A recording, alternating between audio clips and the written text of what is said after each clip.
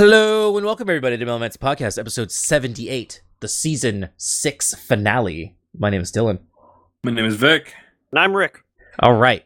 So, season 6, when we moved hosts from SoundCloud to RSS Blue, which RSS Blue is amazing, by the way.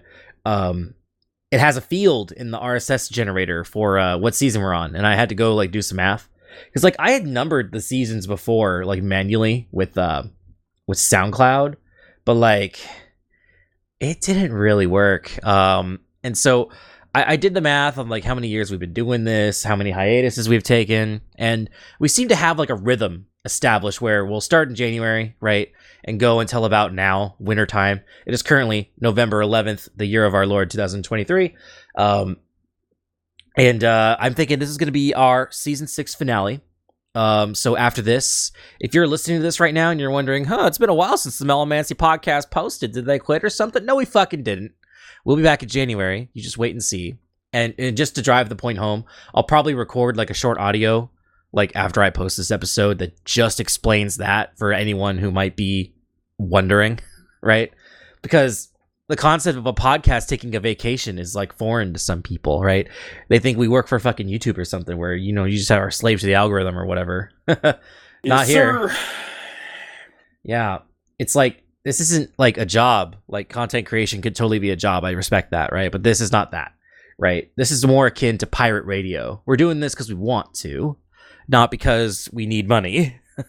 But we'll happily take your money if you would like to send us boostograms. Now, as the season comes to a close, there are a couple things to talk about. I actually want to open the show talking about Odyssey, right? So Odyssey, I've mentioned it countless times. I have been Odyssey's biggest fan. I've been sometimes their most lukewarm critic.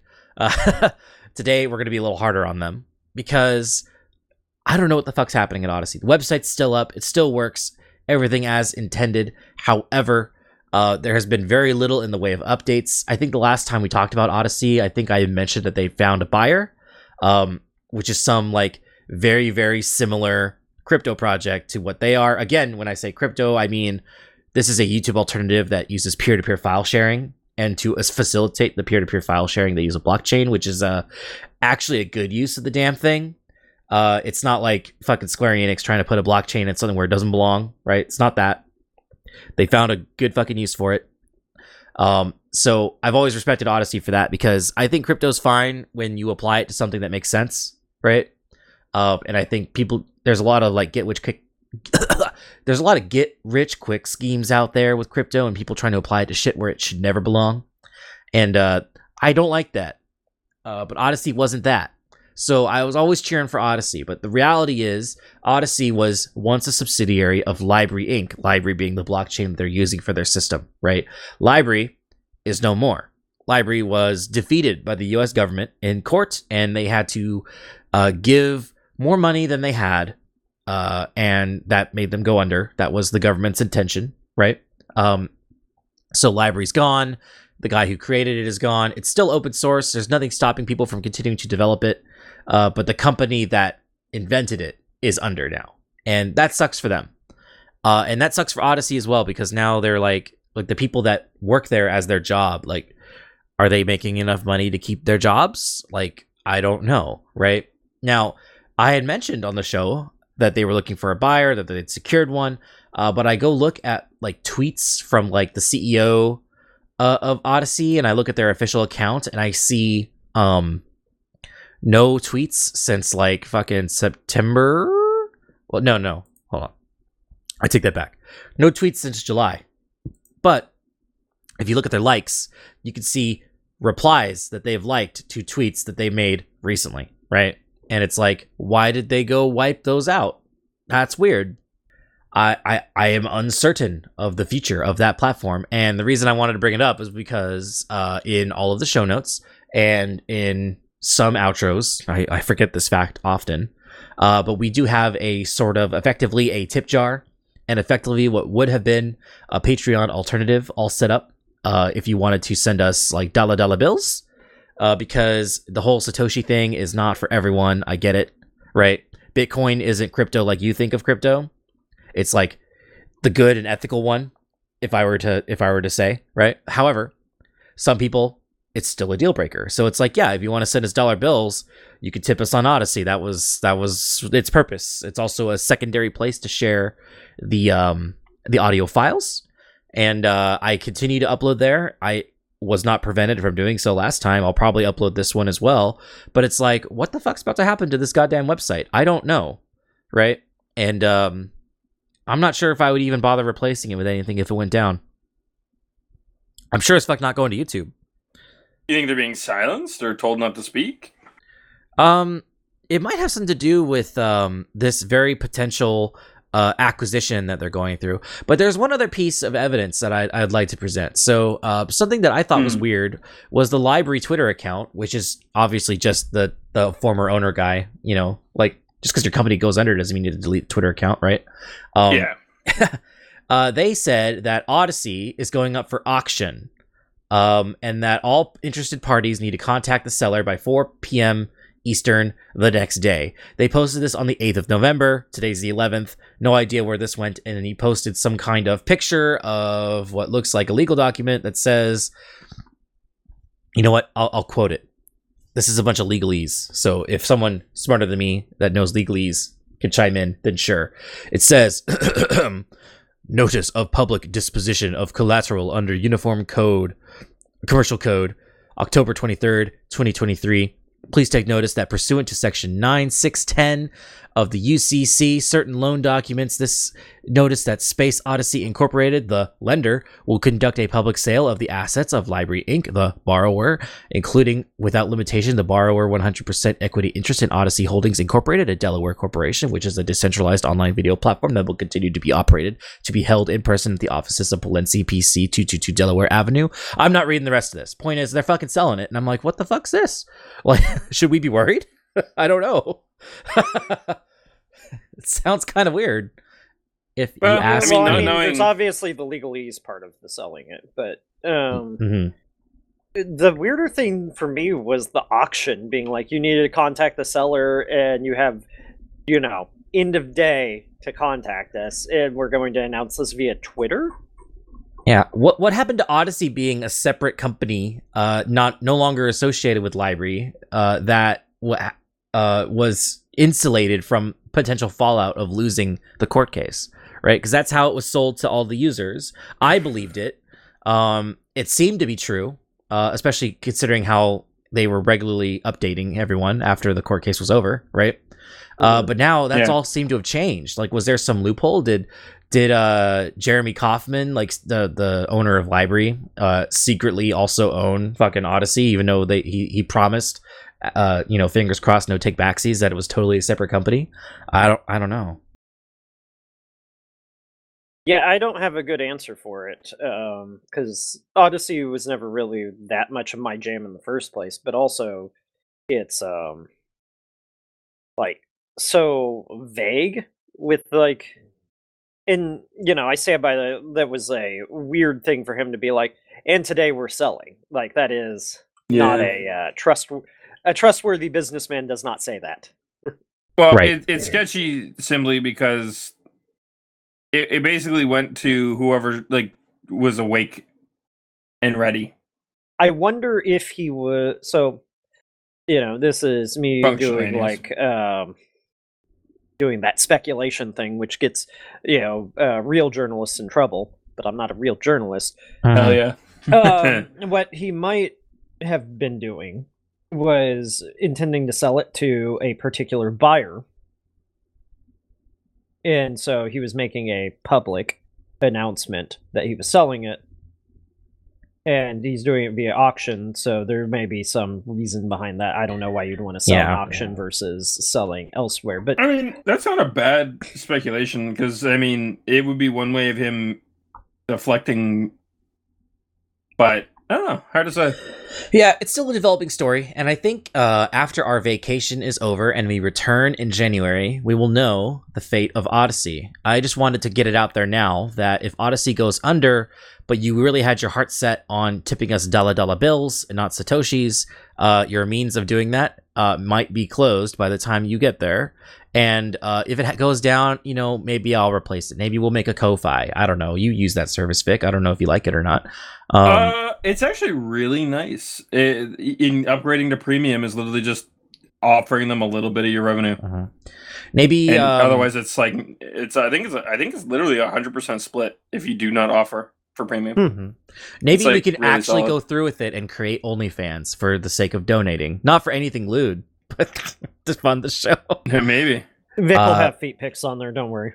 Yeah, or maybe we can make a throne page, and you can send dildos to Vic. I don't know. I do not need them. They would not go through customs, I'm sure. Anyway, buy Vic some bad dragons. You can buy them for me. I just don't need them. They will not get used. I'm kidding. I think that'd be funny though. But anyway, so I just thought I'd get that out there at the start of the episode because I feel like people might come to this episode wondering where's the next episode. It's been a while, right? Because this is going to be our last episode of the year. After this episode is recorded and edited and pushed, we're probably not going to do this again until mid or even late January, early if we're feeling bored, I guess, or if we have a lot to fucking say. What you guys can look forward to, dear listener, is what we typically do at the start of the season. Is we'll roast the Game Awards because that's the next award show, right? Like the Golden Joysticks just happened. You'll hear about them in a minute, but there's another one, the Video Game Awards, that is hosted by the Dorito Pope. That happens later. We'll definitely be recapping that. Dorito Pope.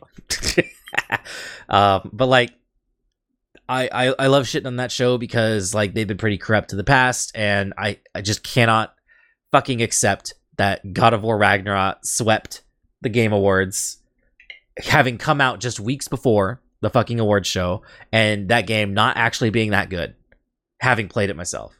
It's like fucking unbelievable. I think Elden Ring won just as many as it did. Didn't it? I think the issue I had is that it was so new that 90% of people that were probably going to have beaten it hadn't beaten it yet. Well, Game Awards don't care if you've beaten the game. That's the beauty.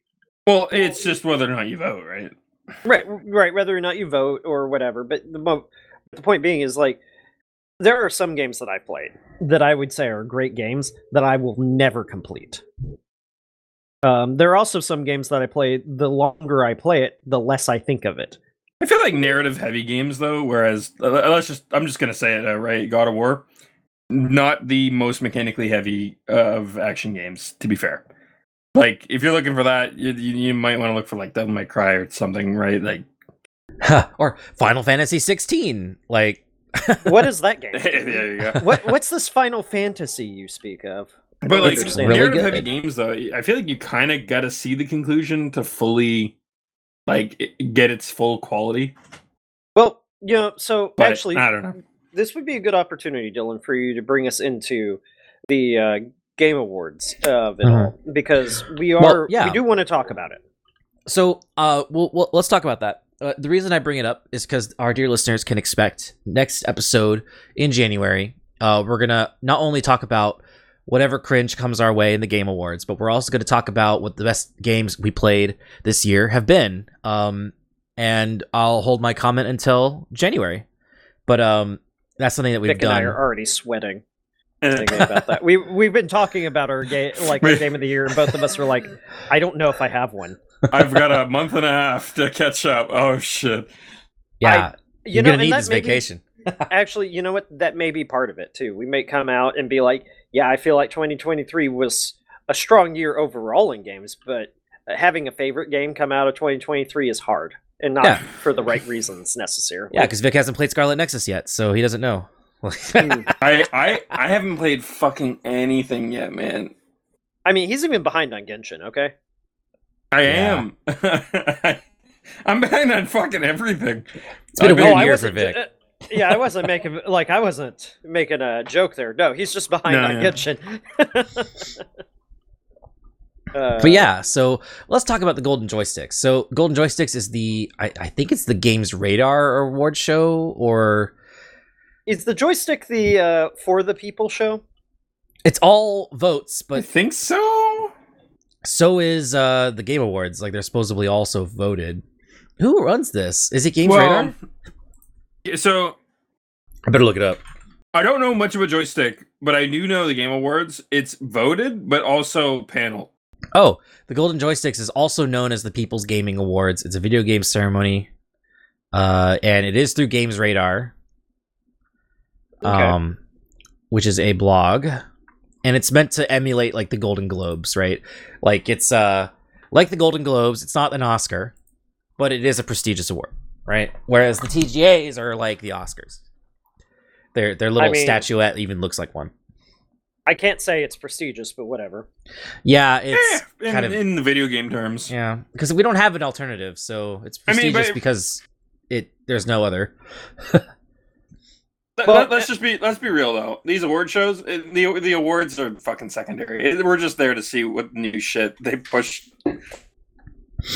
like trailers and so on and so forth. Well, that is a big part of it, yes. And in fairness, like if you're in the space, I imagine that it's actually very good. Like if you are a games creator, you're whatever, it's good to have an award to your name. By no means am I trying to take away from the people who it is important to. If nothing else, it's morale, right?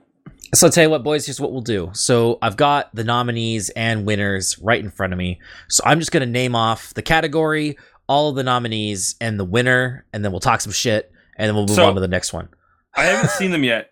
I'm going to see if I can guess each one. So give me the actual winner. I'll give you a chance. I'll give you a chance to guess. So let's just start with the first category. We've got Best Storytelling, right? So the nominees are Baldur's Gate 3, The Cosmic Wheel Sisterhood, Armored Core 6, Fires of Rubicon, Oxenfree 2, Lost Signals, Paranorma Sight, The Seven Mysteries of Hanjo, and Star Wars Jedi Survivor. Well, if this was the non-People's Choice Award, I would say Jedi Survivor. However, because it's the People's Choice Awards, as it were, I'm going to guess Baldur's Gate. Yeah, I'm going to guess Baldur's Gate as well. It's like, I've only heard of 3 of these games. That's the hard part. What the fuck is Paranormal Sight? Sorry, that's what makes it easy. Sorry. I know. Like, I love Armored Core 6, and I've heard good things about Jedi Survivor. Like, they didn't fuck it up, but it's not special, is my take on Jedi Survivor, but I haven't played it yet, right? But that's what it looks like on the outside looking in. Is like, they made a sequel to that game that I played, and they didn't fuck it up. But I'm not, like, in a hurry to play it. You know what I mean? Well, you've already played God of War. It's Jedi God of War. It's more similar to Dark Souls, in my opinion. But because it's like, it's got literal bonfires and lots of dying. But whatever. That's right. It does have the bonfires. That's true. The literal bonfires. I love it. But it has a lot of similarities to to the current generation. We don't have loading screens. Trust us. But I'll tell you what, you guys are right that Baldur's Gate absolutely swept that category. Baldur's Gate is crushing everything, if I had to guess. Yeah. So this next one's called the Still Playing Award, and all of the games on here are old. So. Oh no, Baldur's Gate can't be on this one. That means that Baldur's Gate can't be on this one, exactly. So Still Playing Award. Don't have an easy win. The nominees are No Man's Sky, Genshin Impact, The Sims 4. Really? Sims 4, Fortnite, Naraka Blade Point. I thought that was new, but whatever. GTA Online, Warframe, Valorant, Counter-Strike Global Offensive / Counter-Strike 2. That feels like a cop-out. That is a cop-out. Apex Legends, Dota 2, Call of Duty. What do you guys think?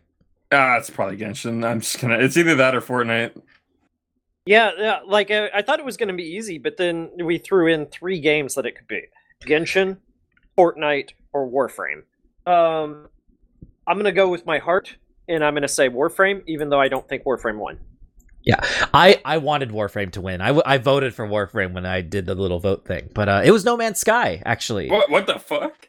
Yeah, No Man's Sky. That feels purchased. That kind of does feel purchased. I mean, I'm not taking away from No Man's Sky today being wildly different from No Man's Sky at release.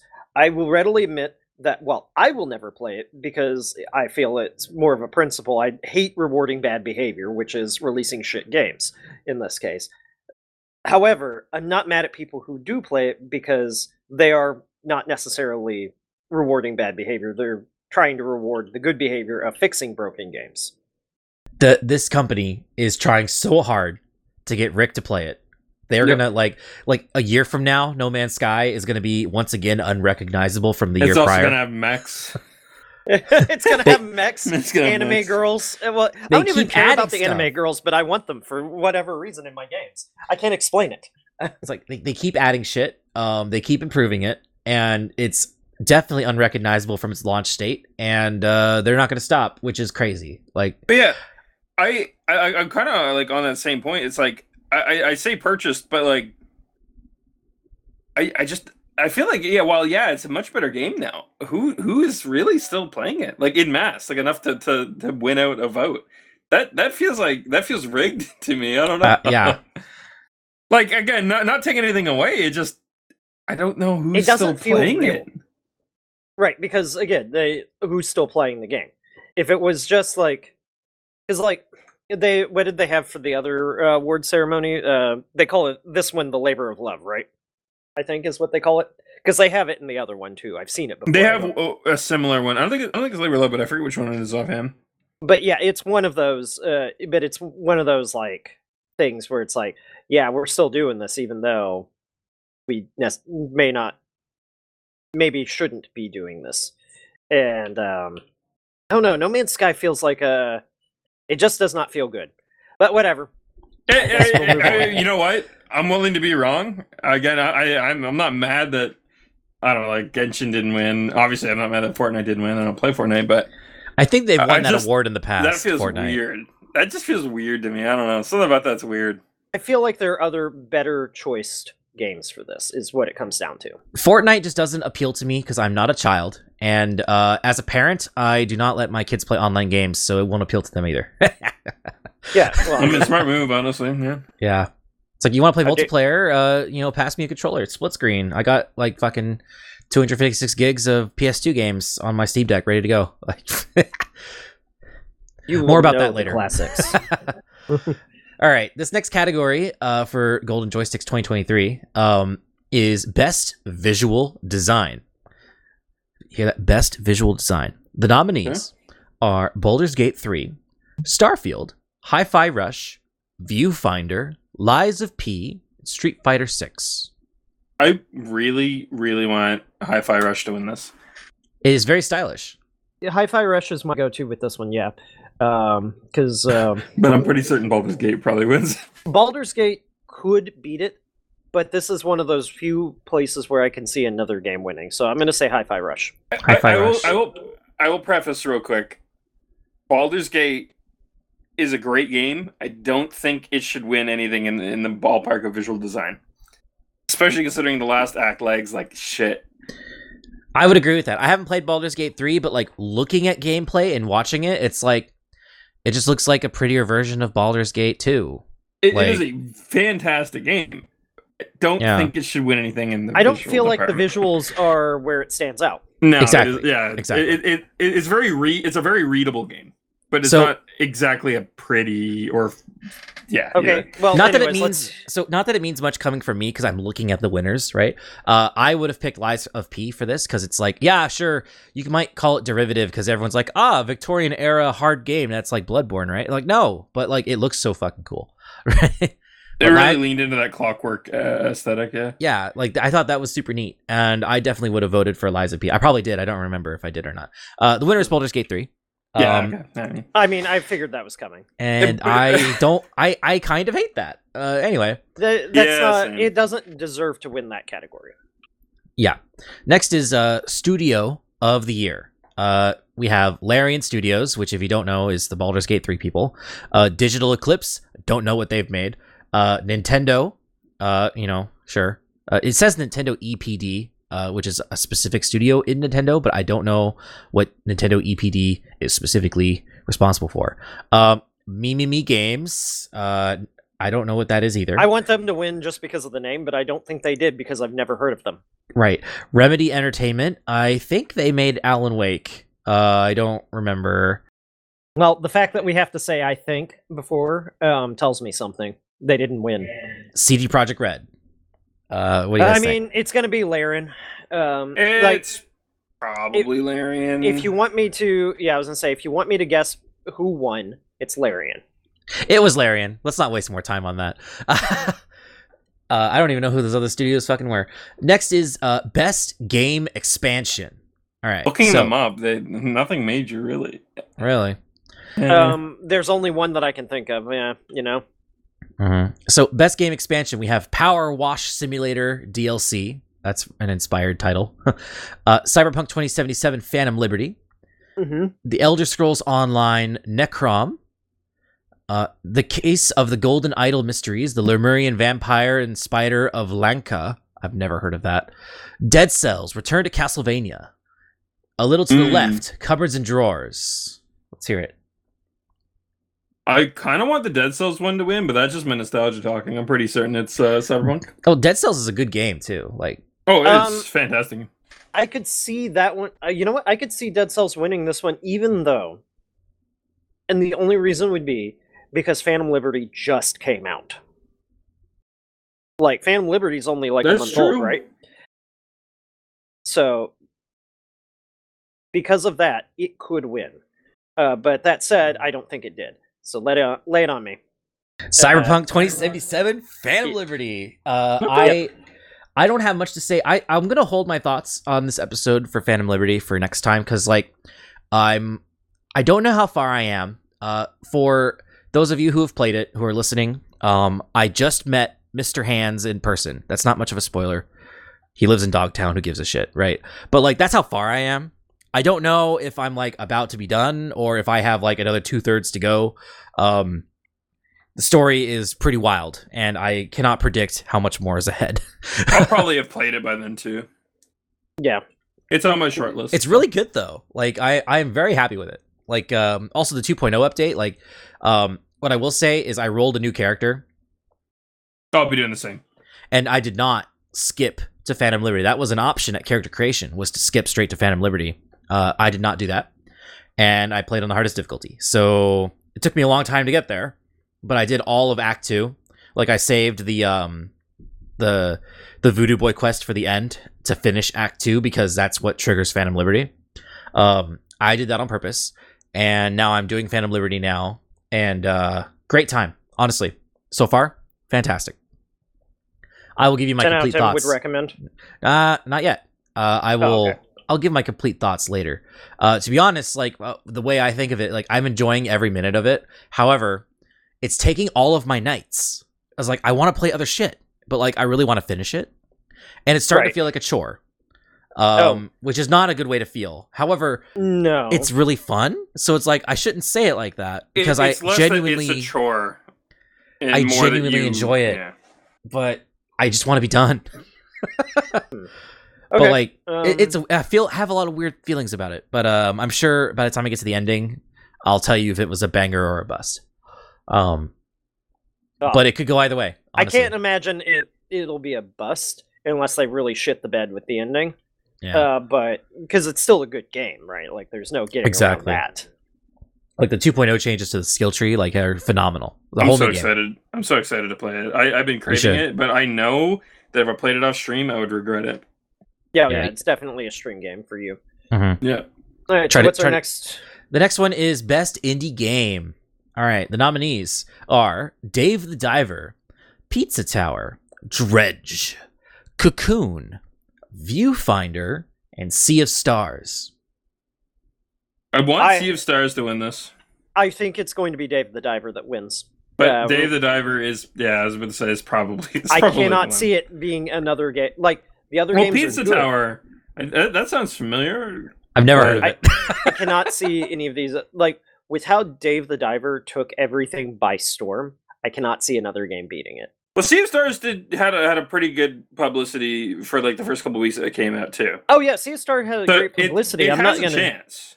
It does have a chance. I just don't think it did better than I don't think it's a better took the world by storm. Dave the Diver was came out of nowhere and was by the way, I'm the best game you're gonna play this year. I didn't play it, but it was like that was kind of the way that it was delivered to people. But So anyways, the winner is Baldur's Gate 3. No, I'm just kidding. Oh, God, you totally- It was Sea of Stars, actually. Oh, let's go. Yeah. Sea of Stars is one I've been following since they like first made a Twitter, pretty much. I have it installed on my PS5. I just haven't touched it yet. Oh, right. How can you when you have so much more so much more Cyberpunk to play? I know. I got to get it done. Look aside, there's some wicked fucking indie games on the horizon. Like Small Saga is one that I think our listeners should look into. Looks like an old school JRPG but it takes place as your small rodents using like household objects as weapons. Nice. It looks so fucking good. Yeah, no, I've been watching that one whenever you put something out about it because it's just so fucking funny looking. The bard playing with like a hollowed out pencil as a flute, dude. That's so funny to me. But that's not the one with the rat, is it? Yeah, I think you're playing. Yeah, I think the main character's a rat. Okay, so that's the one, yeah, where you're playing as a rat, and he just like he gets angry, like he has a rage mode. Yeah, and yep. a And he rat just with mocks. a rage mode. That's so funny, dude. So let's go to the next category. So I was fucking with you earlier about Baldur's Gate being an indie nominee, but this next category is Best Multiplayer Game, and I am fucking shocked that Baldur's Gate 3 was not nominated. I'm gonna be Right. real. It is a dog shit multiplayer game. I can explain that in depth in a moment if you'd like, but I'm just surprised because like Right? How is it not a multi? How did it not get nominated for multiplayer? I am a little surprised. yeah. So let's go with the nominees. We have Exoprimal, Diablo 4, Street Fighter Diablo 6. 4 got nominated. That feels a little. Spoiler: Diablo 4 did not win. No, It feels a little dirty. If Diablo 4 won, I would have told you to stop. 100% paid. Like, no, we'd be 100% stopped. paid. The podcast would end while we investigated this. Because it cannot be true. All right, the rest of the nominees: we got Street Fighter 6, Remnant 2, Mortal Kombat 1, We Were Here Expeditions: The Friendship. I've never heard of that last one. No, I haven't either. So it's not them. Probably Remnant 2, but I really don't know if I agree with any of these games. Yeah, Remnant same. 2. Well, keep in mind it has to be this year, and I think multiplayer games this year were kind of light. Remnant. It's either going to be Remnant 2 or Exoprimal. So he's. I like how they had the decency not to put Call of Duty on here. Thank Well, fuck. yeah. Well, these are co-op, right? Not It just says it's just best multiplayer. Didn't specify. Okay. Then yeah, we're gonna go with he went with that, so I'm gonna go Exoprimal. We should get it with one of ours. And then what'd you say, Vic? Remnant 2? Yep. Mortal Kombat 1 is the winner, actually. Oh. Which is weird because it is by and large a much worse fighting Yeah. game than Street Fighter. Yeah, like Street Fighter is like the standard that all other fighting games are compared to for a reason. Whether or not you feel good about that or not, but like Mortal Kombat, it's American Street Fighter is what it is, right? Like Yeah. it's 2D now instead of 3D. I still don't like that decision. However, it does kind of stand on its own. I own it, by the way, because I love the story, which is weird because it's not that great. It's just this weird nostalgia for me. It's a thing me and my stepdad did when I was young, right? So Everyone has their bias. Everyone has their one thing, man.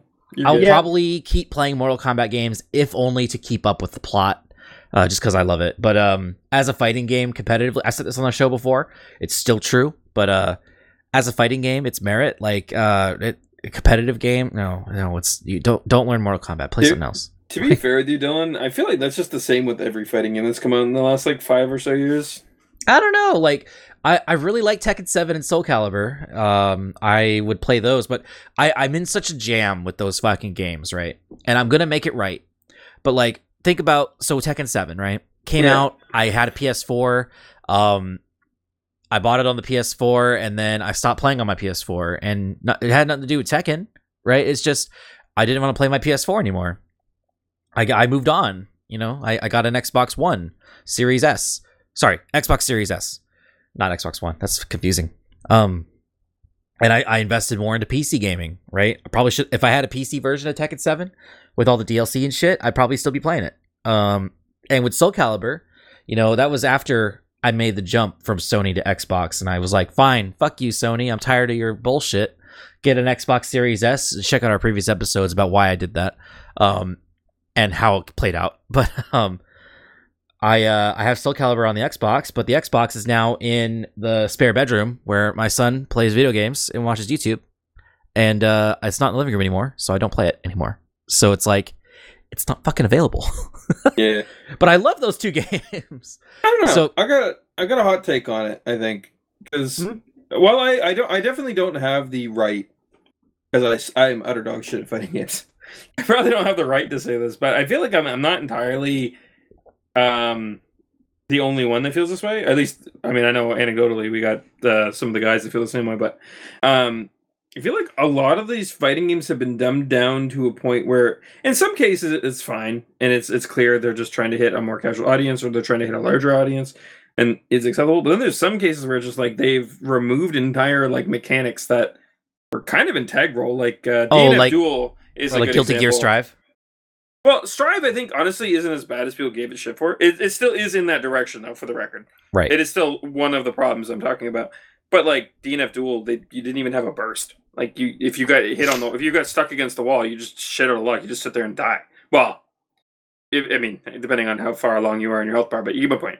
It's not the greatest setup for a lot of people. Yeah. Also, BlazBlue Cross Tag Battle was for the characters from Persona were dumbed down compared to Persona 4 Arena, which they also made, that company, right? And, and it's just weird because, like, and I mean, to kind of contrast that though, Soul Calibur 6 did kind of something similar with its rock paper scissors attack. You can't turn it off. You can't get rid of it. If you wanted to play without it, you just gotta have like a handshake rule not to use it. And God forbid you fat finger it. It's just like, I don't know. I kind of wish we had a mode in these games. It's like, here's your simple mode that you can play with your friends that suck ass, and here's your complex mode that you can play with all your friends that are really good at fighting games.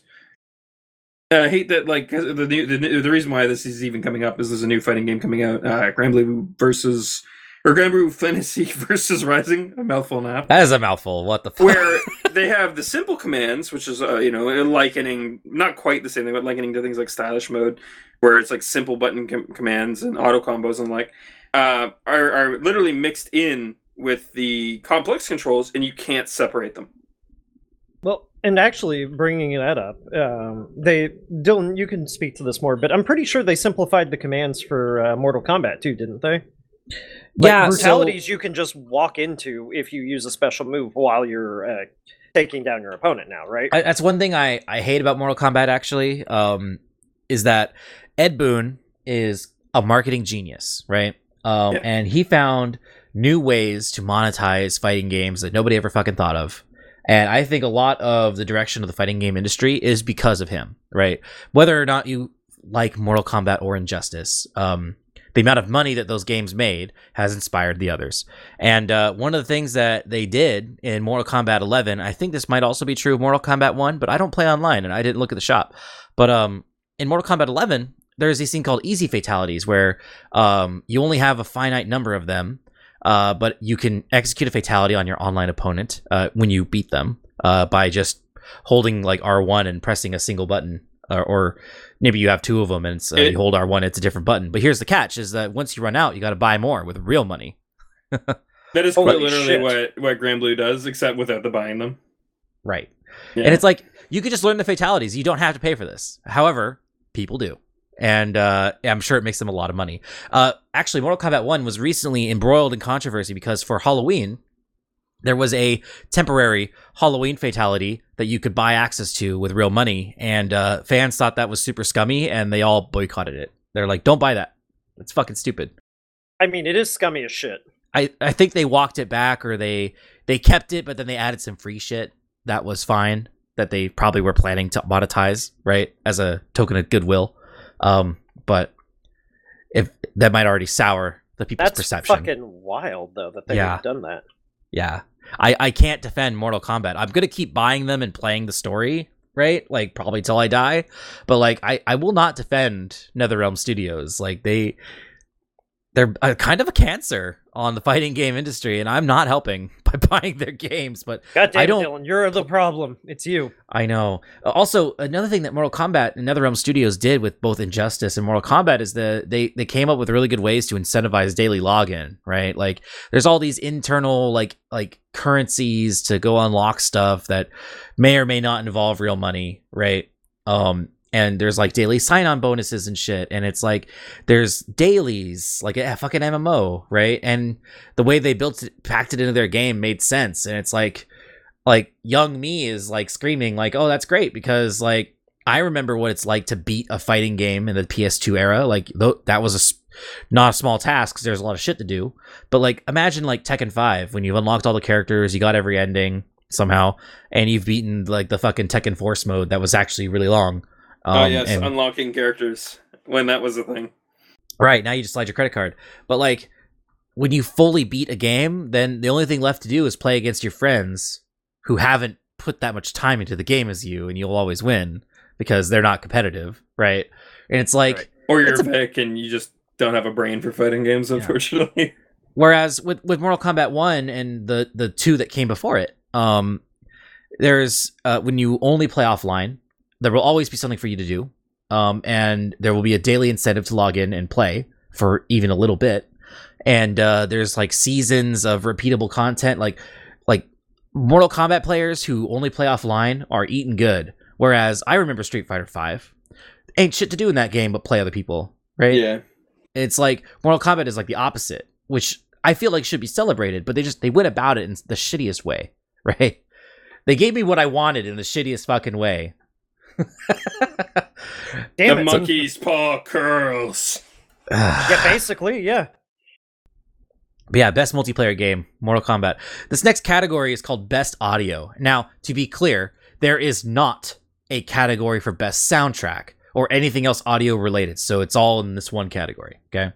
Okay. So, Best Audio. Baldur's Gate 3. Not nominated, thank fucking God. Oh, okay, cool. I was gonna say It kind of sucks. Baldur's Gate has some some fucking wicked music. It's very good. Music, whatever, but no, actually the only place in the audio that really counts for Baldur's Gate is the narrator. Oh, yeah, she does a fucking She's perfect job too. She isn't paid enough. No, she really is not paid enough. If she made $1 million on this, she wouldn't have been paid enough. Anyways, Dylan. Nominees. Best Audio. The nominees are Stray Gods, Hi-Fi Rush, Bomb Rush Cyberpunk, Starfield, The Legend of Zelda: Tears of the Kingdom, Final Fantasy 16. Okay, Cyberpunk. It's between 16 and Hi-Fi Rush for me. No, Cyberpunk or Hi-Fi Rush is gonna win this one. So I'm You're going with not Hi-Fi. you're not even gonna argue for Zelda, Vic? Zelda didn't have that great a soundtrack either. Zelda's game, honestly. I was gonna say Zelda has an iconic soundtrack, but like they haven't done anything with it since like the 64. Well, there's something you guys may not be in the loop with. They actually had a small controversy with, at least with Breath of the Wild. I think that I could have sworn there was the same with Tears of the Kingdom, but I can't remember offhand. They actually have some amazing re-listen 1,000 times kind of music that was in their trailers, and they never put it in the game. Damn. Yeah, that's kind of shitting themselves in the foot. I'm still mad that last year at the VGAs, not the Golden Joysticks, but the VGAs, fucking God of War Ragnarok took this award for like best soundtrack when I played that game and that soundtrack was ass. There was nothing special about it. I would never go back and listen to it. I don't know if I'd say it's ass. It just was extremely inbuilt, right? Like it's okay when you're playing the game, but it's otherwise just not worth listening to. Yeah. It doesn't have any. So that's how I used to like work this category specifically is. Am I still humming this? Or do I think about this? Do I look up these songs later? And actually, the only game get down by the rivers out of my head, man. The only game that I've actually done that with this year, and Dylan knows the exact song without me saying anything else, is Armored Core 6. That's the only game I played this year that has had a song. And it wasn't even nominated. Fuck. Yeah. No. Well, in fairness, though, the rest of the soundtrack was kind of mid. There was one song on that soundtrack that's a banger. The rest of it's... I'm using mid proper, not saying it's shit. it's just like barely there for I most know. of the soundtrack. Yeah, It fits the game, but nothing more. Vic, you'll understand when you finally play the game. I mean, I already understand. Someone can yell and bitch and moan at me and piss and shit themselves, but every FromSoft game since like Demon Souls has pretty much been that way. Oh no, Well- no. I'm saying like you'll So- understand the song when you play the game. Oh yes, sorry. Okay, I get you.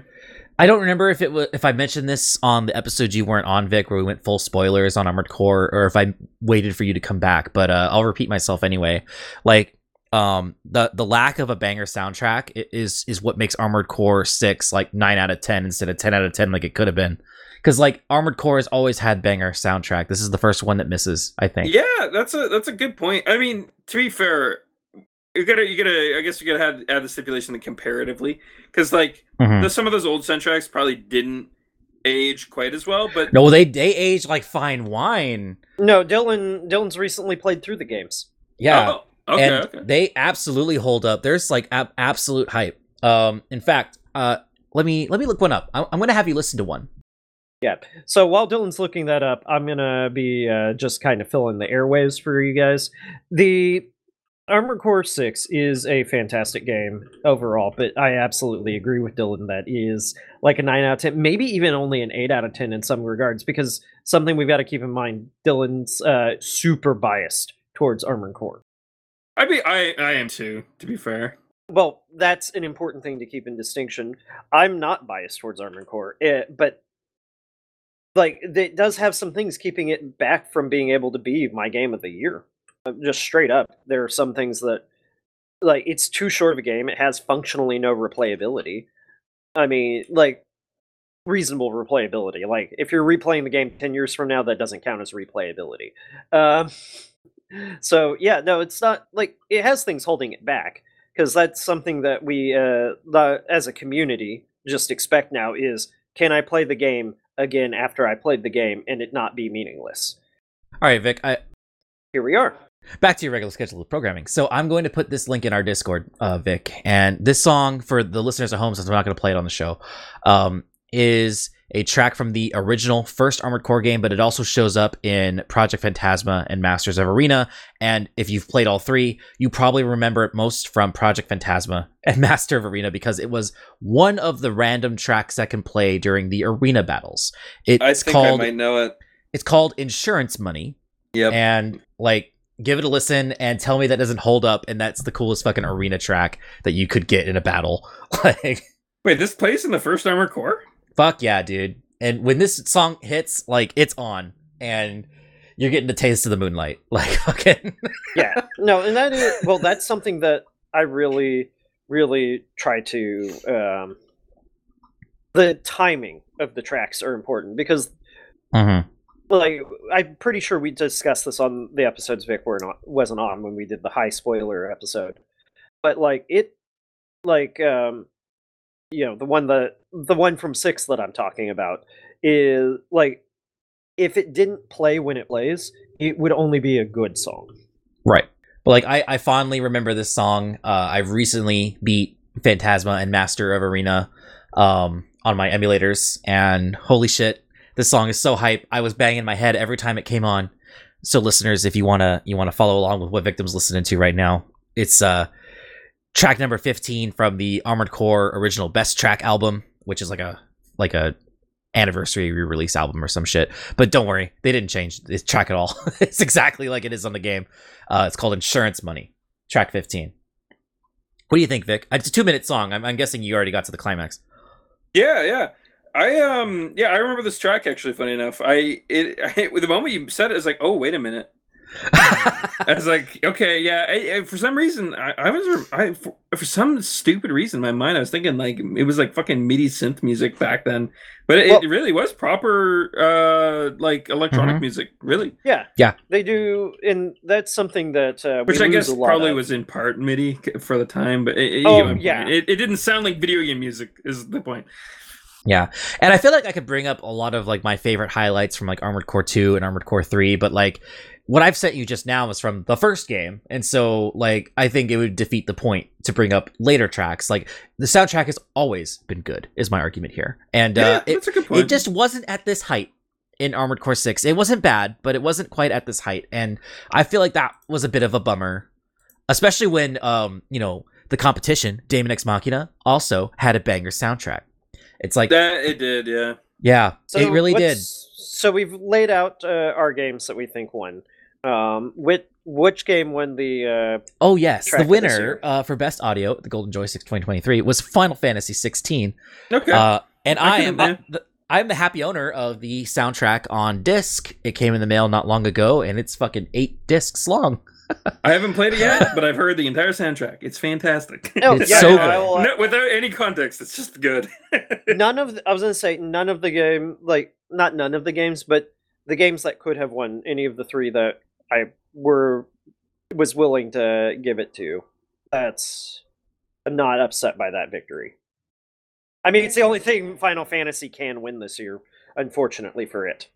Yeah. So this next category I'm actually really happy with. Like I feel like this should be a category in the TGAs if it's not already. I don't recall if it is, but they should make a category for this. It's best game trailer.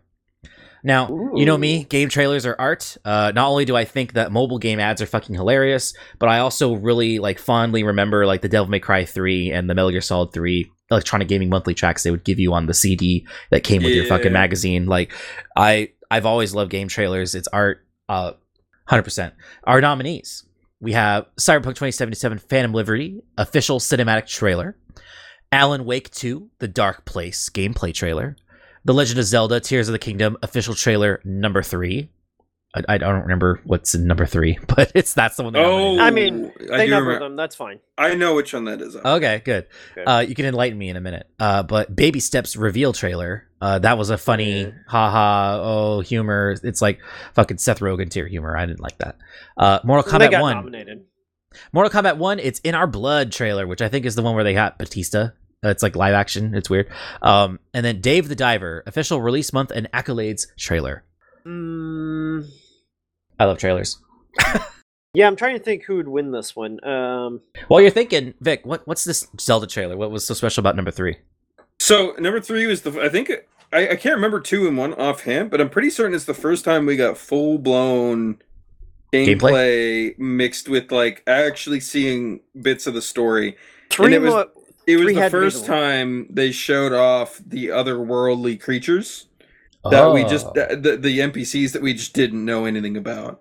We had no sweet fucking clue. So it posed all the questions that we were to have for the entire game moving forwards. I was gonna say, was 3 also the one where they introduced did the gameplay reveal for the thing that all new Ubisoft survival games are going to copy? The construction craft. Yeah, the I was gonna say specifically the weapon crafting, but yeah. Was that where they introduced that as well? No. Okay. So that I think they show it. That was they show it, but they don't showcase it. Yeah, that was the directed. That explained it. Damn. Then I'm trying to think though. Yeah. I don't know. It's a tough one. It was by and large the hypest trailer. Yeah. What do you think, Vic? For the trailers, because I'm not. I kind of want to say Tears of the Kingdom. Because that was actually a fucking amazing trailer. Yeah, if you love or hate the game, it definitely built hype.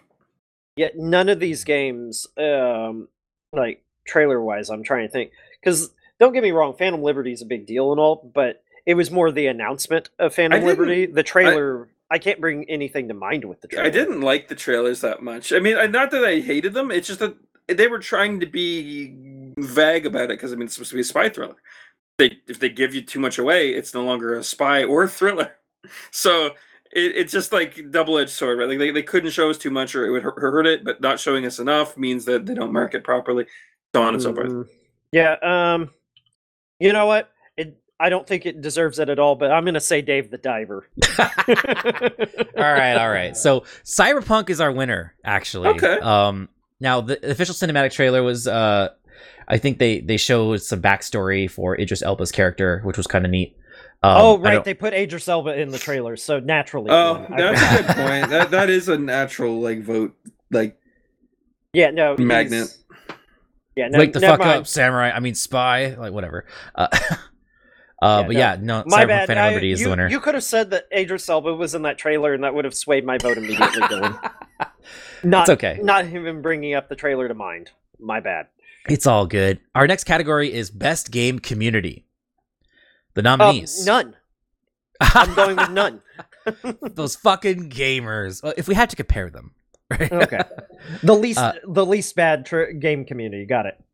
So, our nominees: Final Fantasy XIV, Warframe, Baldur's Gate 3, Deep Rock Galactic, Dreams, and Legend of Zelda: Tears of the Kingdom. I mean, by default, Tears of the Kingdom should win this just because they don't have a community that interacts with each other. yeah, I was gonna say, like, if you put any single player on that game on that list, you're basically just saying the Twitter few that still talk about Right, the meme feed. When I think Zelda community, I'm thinking of people sharing clips of their like freaking yes, like the F1 robot bombers. with the flaming penis. I was gonna say the giant wooden robot with the flaming penis. Yes. And I mean, Yeah. that was fucking hilarious and amazing at the time that was still a big, like, popular thing to do. But can you like rapid fire me back the list again? We got Final Fantasy XIV, the MMO featuring the Heavensward expansion. Warframe, Baldur's Gate 3, Deep Rock Galactic, Dreams. I'm gonna say 14.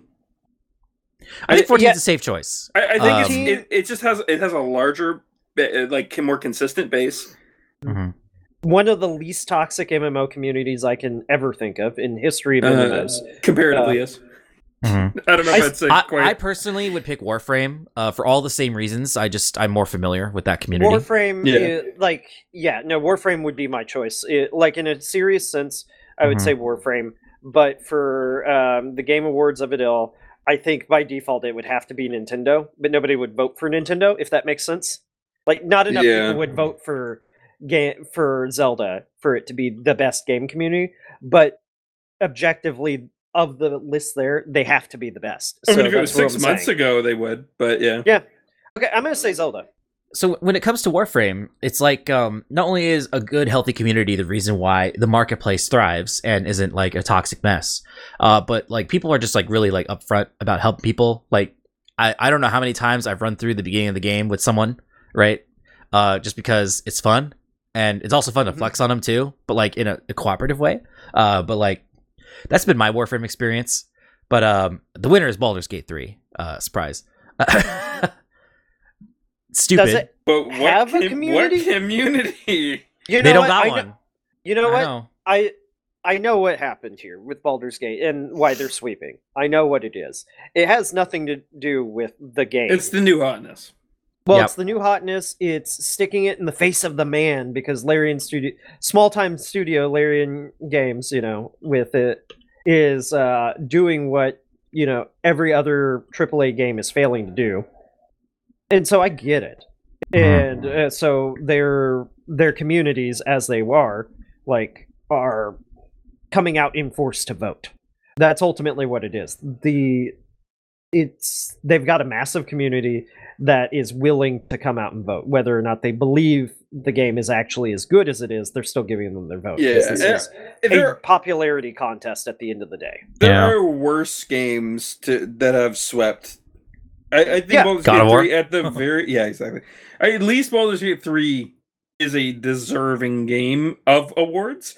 I just don't know if all of the awards it's got are quite deserving. I'm not mad at them for winning awards. I'm disappointed that since it's a popularity contest, these objective things are not being, objectively picked.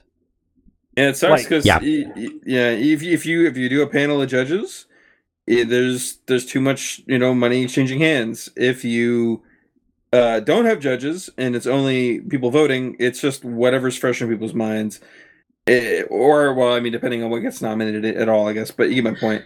You heard it here right. first, folks, on the Melomancy podcast. Democracy does not work. All right. Well, not when it comes to things like this. Well, actually, no, that's something to keep in mind. We all pretend that democracy... Okay. Quick political aside here.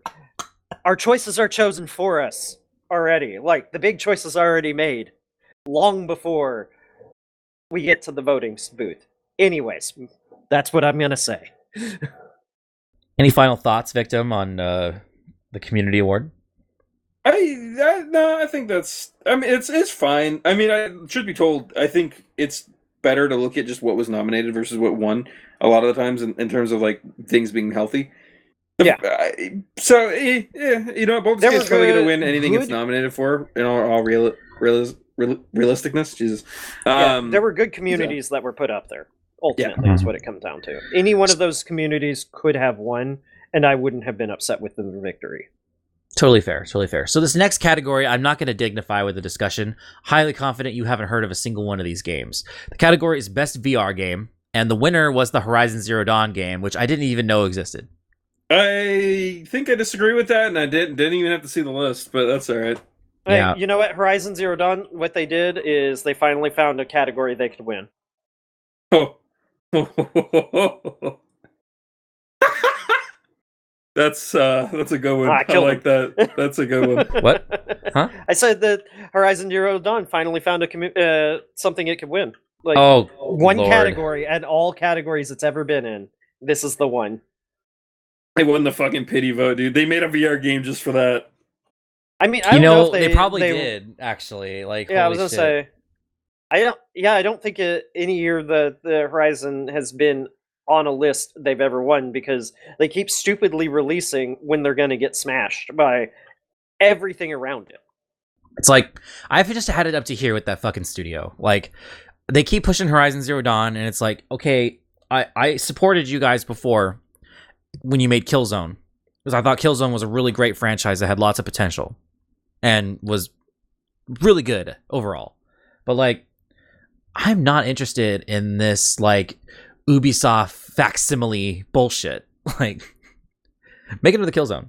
I feel bad because like I see clips every once in a while where people are like, oh, people say this game is bad, LOL, and then they show a clip that's supposed to prove that wrong, and it's like a dude sliding like behind an enemy for like 10 minutes, shooting it in its very clear glowing weak points, and it's like, yeah, wasn't that a hard, cool looking fight? But I was like, yeah, it was flashy, but that's not indicative of good gameplay, or hell, that's not even really. I mean, if I had to do that 3 or 4 times, I'd be pissed. It'd be boring as fuck. It's just like, I think it comes down to a lot of times there are people out there that are enthralled by literal flashing lights. And you know what? I'm not talking shit, man. If that's what gets your rocks off, man, I'm fucking jealous. That would be amazing if I could just if I could just look up fucking YouTube videos of fireworks going off and be entertained for hours, man. I would be ecstatic. That would be a fucking godsend. But I am unfortunately not able. Pharmacists hate him. Get dopamine with this one simple trick. So, okay. It has been, let's see, I'm trying to think. How old is my brother's 19. So, it will have been at least 15 years. No. I'm going to be generous and say 12 years. 12 years ago, I went for one of my brother's birthdays, I went to a Chuck E. Cheese. And let me tell you, they had the simplest games, because Chuck E. Cheese can't have any like gun games or any actually good arcade games. They can't, because no Halo. actual good arcade games involve lots of violence. Yeah, fair. And they had one, and it reminded me of what you were saying about the fireworks on YouTube. A roller coaster simulation. Like, you want to, like, not like, see, when I said that, some people are like, oh, you mean like Roller Coaster Tycoon? How do you do that in an arcade? That's where some people went. Okay? No. That's not what I'm saying. Because that's the only reasonable direction. No, I'm saying you sit in a fake roller coaster cart, you put money or tokens, because you've already, they're tokens because arcades found out long ago, long before loot boxes and gacha games found out, that if you make people give you money, you can give them fake money that only works at the location. And so they give you your fake money that only works at this location, these tokens, and you put like 4 tokens in, and then you select a roller coaster and you pretend you're on that roller coaster. I gotta give some credit to the companies that make those games, because I'll tell you what. I was at Bobby. Great Wolf Lodge last year with my children, and they had an arcade there. And one of the arcade games was a roller coaster simulator, kind of similar to what you described, but this was a modern one.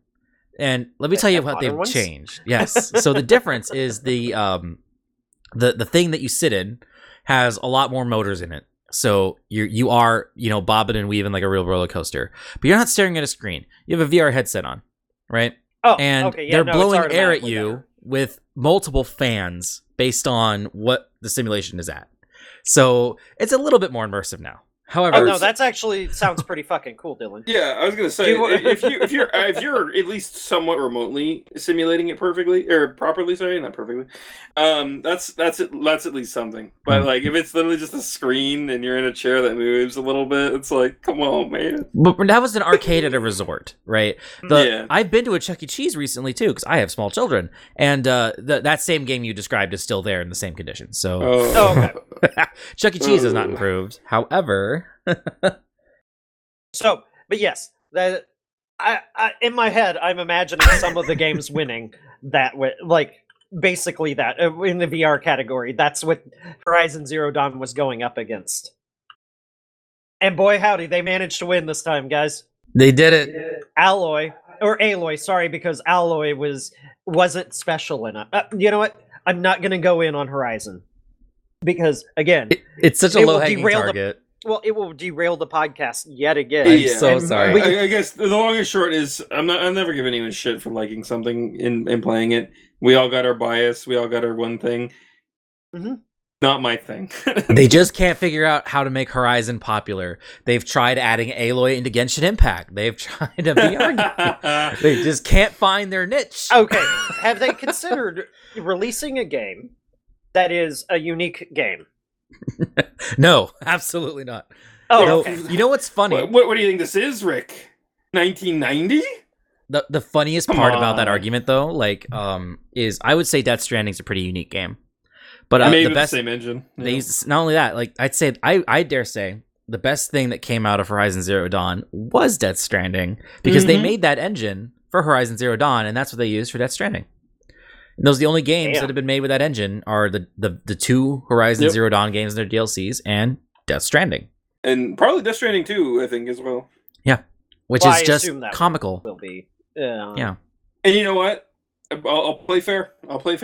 Death Stranding, kind of the opposite. It's not as interesting a game because there isn't a whole lot going on. Fucking loved it. So there's that. Horizon can't catch a break. As I say, Death Stranding has this very divided fan base for that one. But yeah, no, Horizon just can't catch a break. But a large part of it is the studio's fault, like, and not in the obvious ways, like them making an Ubisoft game and trying to pretend it's unique and special and different. But like, they release Horizon Zero Dawn released right around one of the Dark Souls games, or no, not Dark Souls. I think No, it it was was Bloodborne. Breath of the Wild. Breath of the Wild, that's right. So Horizon Zero Dawn released like the same week as Breath of the Wild. Breath of the Wild doesn't even have to try to beat the shit out Yeah, of it. and I think it was New Dawn, or their sequel came out around the time that fucking Elden Ring came out. Yes. I didn't even know they had their DLC. I think it was like 3 weeks or something like that before fucking Tears Tears of of the the Kingdom was supposed Yeah. to come out. Yeah, so they really did not time very well at all. No, they constantly shoot themselves. The studio constantly shoots themselves in the foot. Even out because like, okay, it as a popcorn game goes, I'm sure it's a fun game. Like Ubisoft keeps making these games, and they keep making money with these games. So clearly, it's not a bad formula. I mean, Even there's though always I'm something going to to be make said fun of about. There's always something to be said about turning your brain off and just enjoying something for like the short, like 10 to 15 hours it gives you. Yeah. So I mean, yeah. And so, like, I'm not like that's ultimately not the problem because there are thousands of games released every year, and I will say like 0.1% of them even interest me. Like maybe 10 games a year come out that I'm like, yeah, I could play that. So I'm not going to be out here like I'm some kind of fucking connoisseur or anything. No, I have a very, very limited taste in video games. So I got a really funny category after this one. Oh shit! I think we should move to it. Yeah, let's get let's it. go. So This one has a wide nomination. So it's best gaming hardware, right? This isn't console wars or anything. This is literal hardware. Now get a load of this. You're gonna laugh. I dare say. So here are the nominees. I will try to articulate what I think they are. So the first one is PlayStation VR 2. That's a headset, obviously a VR headset. Turtle Beach Stealth Pro headset. Those are headphones and a microphone. Okay. The Alienware 34 AW3423 DWF. I think that's a laptop. Yeah, I think so too. It sounds like a laptop, but it's also Alienware, so it's probably a laptop. The next one is the Nitro Deck. I don't know what that is. That might be a Steam Deck accessory. Not made by Valve. A Steam Deck competitor. I don't know. Nobody's ever heard of it.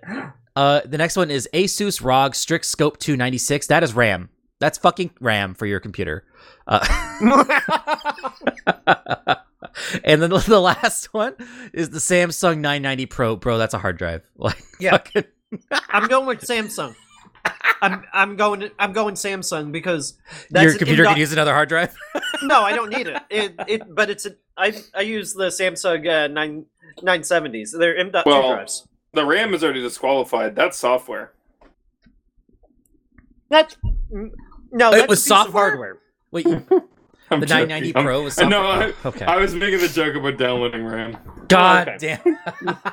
Fucking hell. So, I'm surprised the latest NVIDIA or AMD graphics cards are not on this list, or monitors. Like, what the fuck? Well, people have to have them to vote for them. I was gonna say that's what I thought you were gonna talk about. Though I was like, oh, 4090 wins easy. Yeah, sorry, 4090, but we had to nominate the RAM stick. But fucking RAM.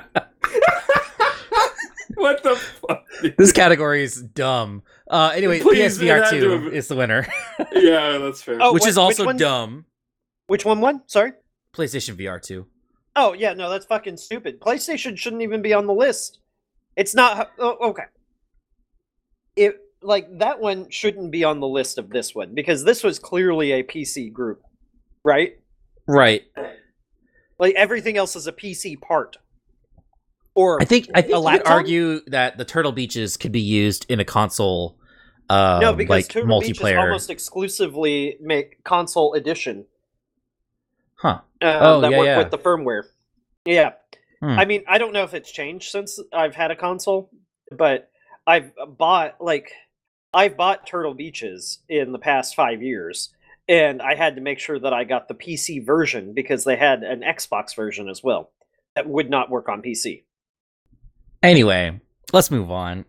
That was a good laugh. Here's a palate cleanser for you. So these next three categories don't have nominees. They just have the one listed winner, right? Which makes me think that this wasn't something you could vote on. This was probably the Corpo Influenced Award, right? Okay. We have Corpo Influenced Award 1.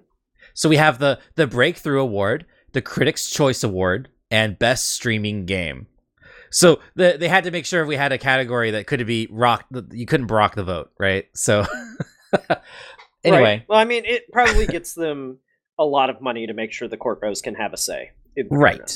So the Breakthrough Award was Cocoon / Geometric Interactive. I have no idea what that is. The Critics' Choice Award. What did they fucking do? I have no idea. They broke through.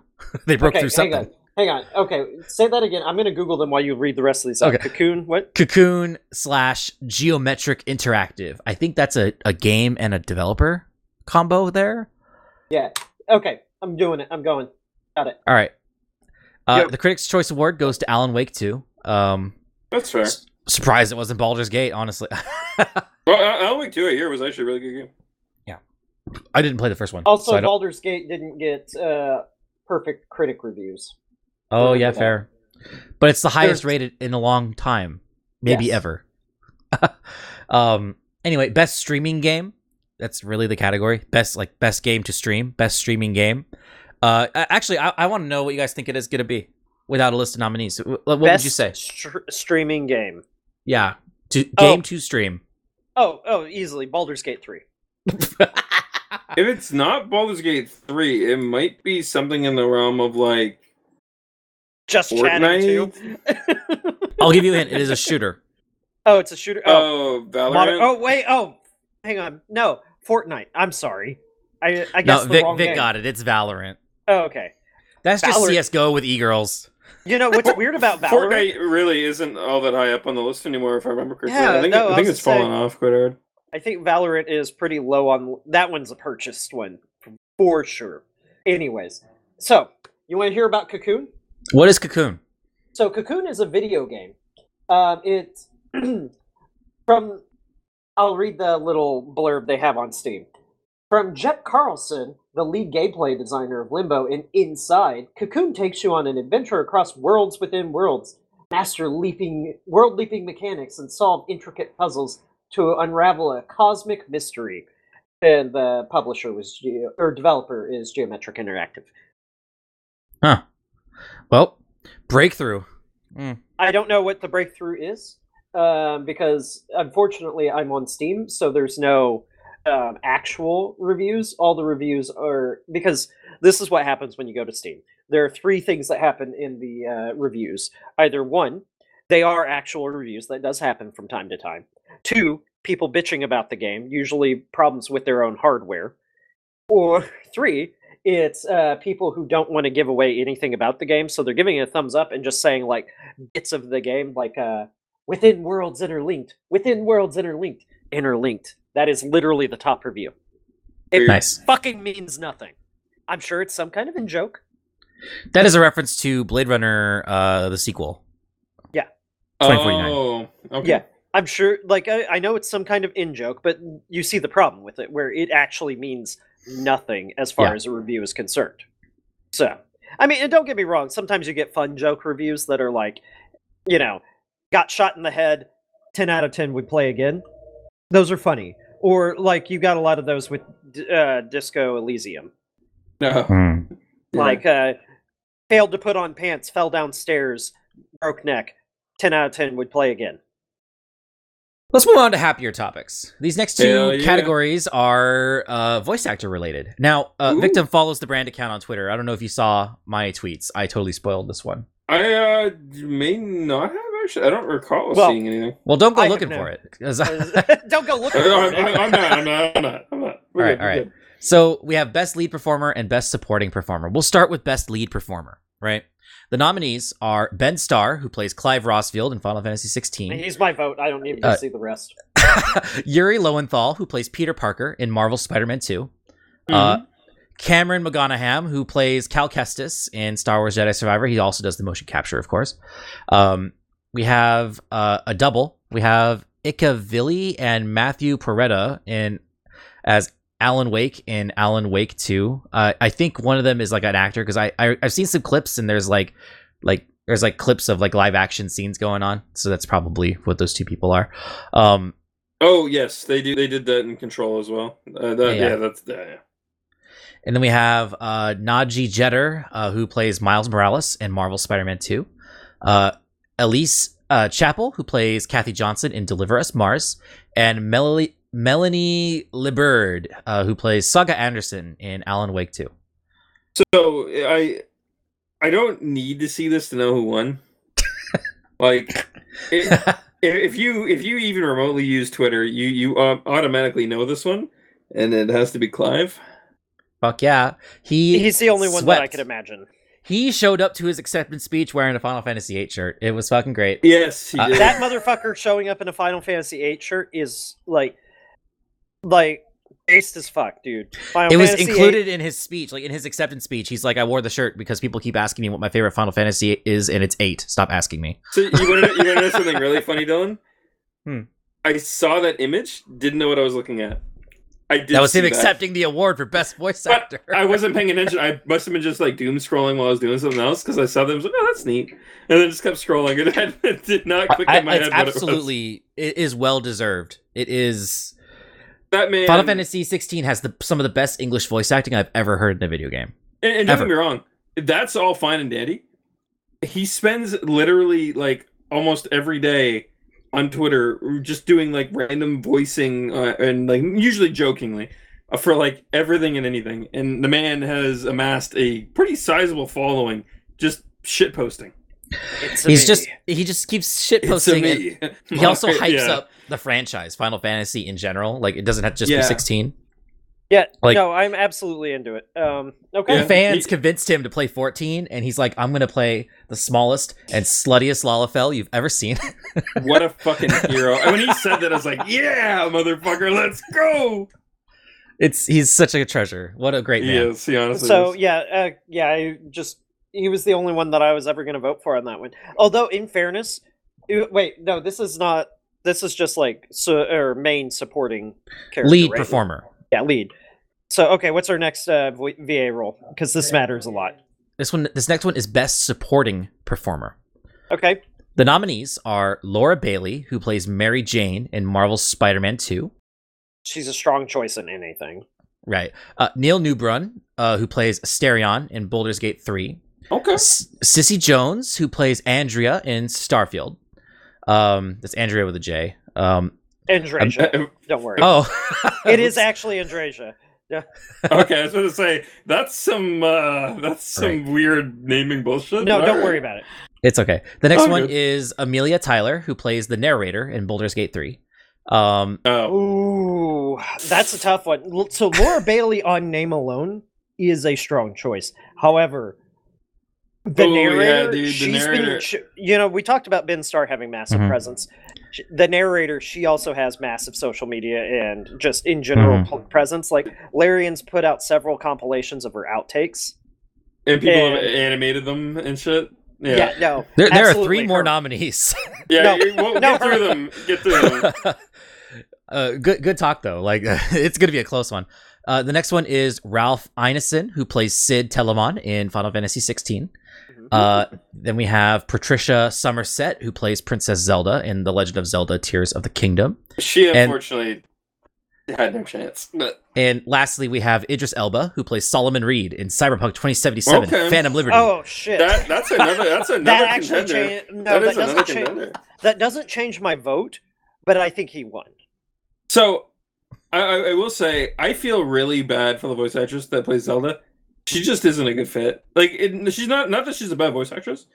It's just that Zelda is supposed to be like I don't know how young she's supposed to be. Not like any of the characters are aged, but she's not supposed to be like I don't think she's like mid to late 20s, early 30s or anything like that.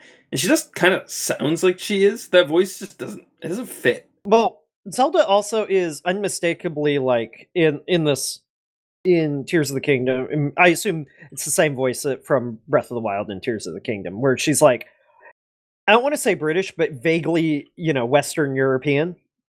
Well, yes, no, I mean that is, And that that's is it, not like that's not the voice that I imagine for Zelda. It just isn't. You're right, and don't get me wrong. I think in terms of like other aspects of voice acting, she does an okay job. It's just that I wouldn't, if I were the director, I probably wouldn't have put her in that role. Oh yeah, I'm not saying anything bad about her. Yeah, exactly. Yeah. No, it's like, but yeah, no, I'm going with Baldur's Gate 3 narrator because she is I gotta unmistakably say, the best. she Okay. does such a good job. I love all the little like lines when you accidentally do something that gets someone like oh. If you were better at pickpocketing, this ensuing fight wouldn't have had to happen. It's like, Right. oh, you wanted to pick a fight, and now you're gonna find out what the consequences are. Well, Shit like that's- that. It's oh, so sarcastic. the- It's got that British sarcasm to it. It's so fucking Yeah, good, dude. she's definitely delivering the best performance. Whether or not she wins is up in the air. Like I fucking Idris- hope she wins so Yeah. much, dude. I believe it'll be Idris Elba, but I So, want it to be her. If it were up to me, I would have gone with Ralph just because I'm a big simp for Final Fantasy 16. But I'll tell you Correct. what, the winner is Neil Newbrun, who plays Asterion in Baldur's Gate 3. You know Oh, what? okay. That makes sense. I understand why. Asterion is not nearly as good though. He's not. To be fair, though, I think the issue is that he, as a character, is early on easy to find funny and interesting in like a comedic way. But the issue is that as his story evolves, if you're not really into the like, I mean, this is minor spoilers for the game, I guess. If you're not really into where they kind of set it out in the early trailers. So, but if you're not really into the evil side, if you know what D&D and how vampires work, you already knew he was evil.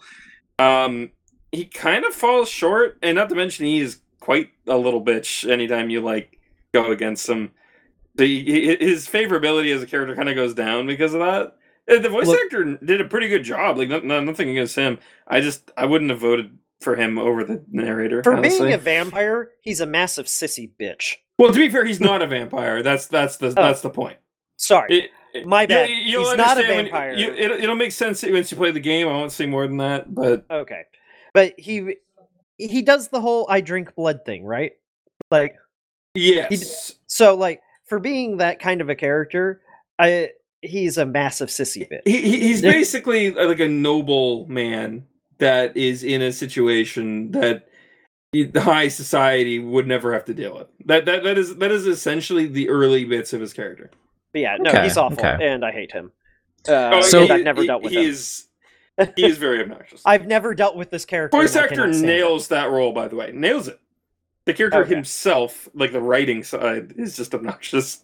So, anyways, what other fucking awards? Amelia Tyler was robbed. Anyway, the final categories. Oh, she was. No. She is the best. She's the best VA in that game, hands down.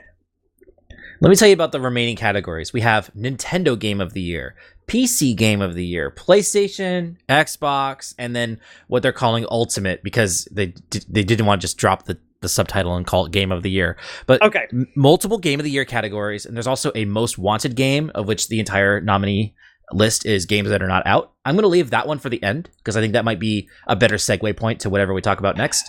Let's talk about these Game of the Year categories. So Nintendo Game of the Year, it's going to be Zelda. PC Game of the Year, it's going to be Baldur's Gate. The other two are up in the air. Well, let's go over the nominees. Okay. We'll start with Nintendo. The nominees are Pikmin 4, The Legend of Zelda Tears of the Kingdom, Fire Emblem Engage, Metroid Prime Remastered, Octopath Traveler 2, and Fae Farm. Really? Fae Farm? Really? They really just needed something to fill in. I'm sure it's a decent game, but that's too niche to fit in a list like this. Dylan, let's be real here. There wasn't a whole lot going Pikmin on. 4 might win. Honestly. It's Zelda. We're moving on. Okay, that's fair. I mean, it's the one that everyone played. It's just that I think amongst like Nintendo only fans, I think Pikmin 4 probably left a better impression. At least from what I understood watching online or watching from like the sidelines. So this next category is PC Game of the Year. We have Baldur's Gate 3, Diablo 4, seriously, Diablo 4, Dave the Diver, Tchia, System Shock, and Shadow Gambit: The Cursed Crew. I feel like actually heard of that one. Oh, but, okay. Yeah, but don't worry, it's not something that's going to win. I don't see how anything beats Baldur's Gate 3 in that listing. Because you'd be correct. It was the winner, Baldur's Gate 3. Not like it needed skewing, but that kind of feels skewed. It does. The next one's PlayStation. So I don't know what games are even out on PlayStation. Oh, maybe Final Fantasy won this one. Armored Core, Final Fantasy 16. Golden Ring. Armored Core's not solely a PlayStation game. Right. But it was nominated. So the nominees are Final Fantasy 16, Resident Evil 4, Street Fighter 6, Humanity, Armored Core 6, Fires of Rubicon, and Star Wars Jedi Survivor.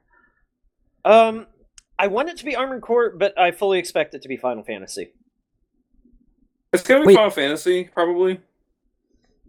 I want it to be Final Fantasy as well. However, it is Resident Evil 4. Oh shit! I forgot. You know what? Sorry, it just glossed over. That's a good point. No, you were saying the games, and my brain just glossed over that. But you're fucking right. Yeah, no, Final Fantasy doesn't hold a candle to Resident Evil in terms of fan base. It's true, but it's an older game. No, this is a remaster. They finally remade it. It's a remake, but yeah, the remake is not the same game. That is something to keep in mind. For the first time of its many remasters. I think in a lot of ways it is, but there is some very specific differences that were really neat. Though they did a lot of good things with it. Like sequence breaking. There's so many sequence breaks that you can do now because of the way that like the freedom of movement and shit is so cool. But I watched a full playthrough of it, and also one thing that they did, which I'm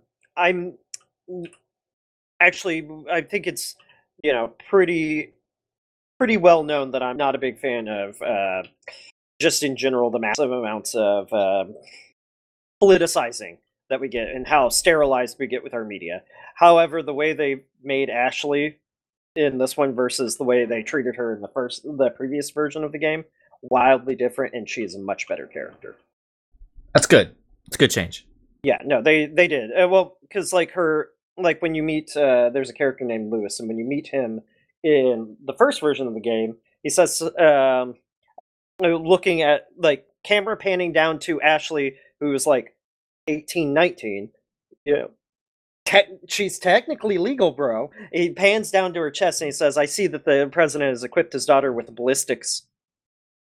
2, referring to her giant fucking knockers, right? Well, I mean, they only really look big on her in the same way they look big on porn stars because they're so fucking tiny. Yeah. And she's 18, so this weird old man is lusting after a almost child. It was not. Yeah. It did not feel good then when we were allowed to make those jokes. And it didn't get any better. Let's move on to Xbox. And so it doesn't happen anymore, is what I was saying. Gotcha. So, for Xbox Game of the Year, the nominees are Starfield, Chants of Sennaar, Hi-Fi Rush, Planet of Lana, Dead Space, and Pentiment. I'm going to say it's... Oh, that's tough. I've only heard of 3 of these. Yeah, I was going to say, I don't really know. I'm just going to say Dead Space. Dead Space or Hi-Fi Rush. Although, you know what? I want Hi-Fi Rush to win. I'm going to say Hi-Fi Rush. But I'm going to say this right now. If Starfield wins, I know for a fact, and this is somebody who has, I think, said good things about Starfield on this podcast. I want to throw that out there.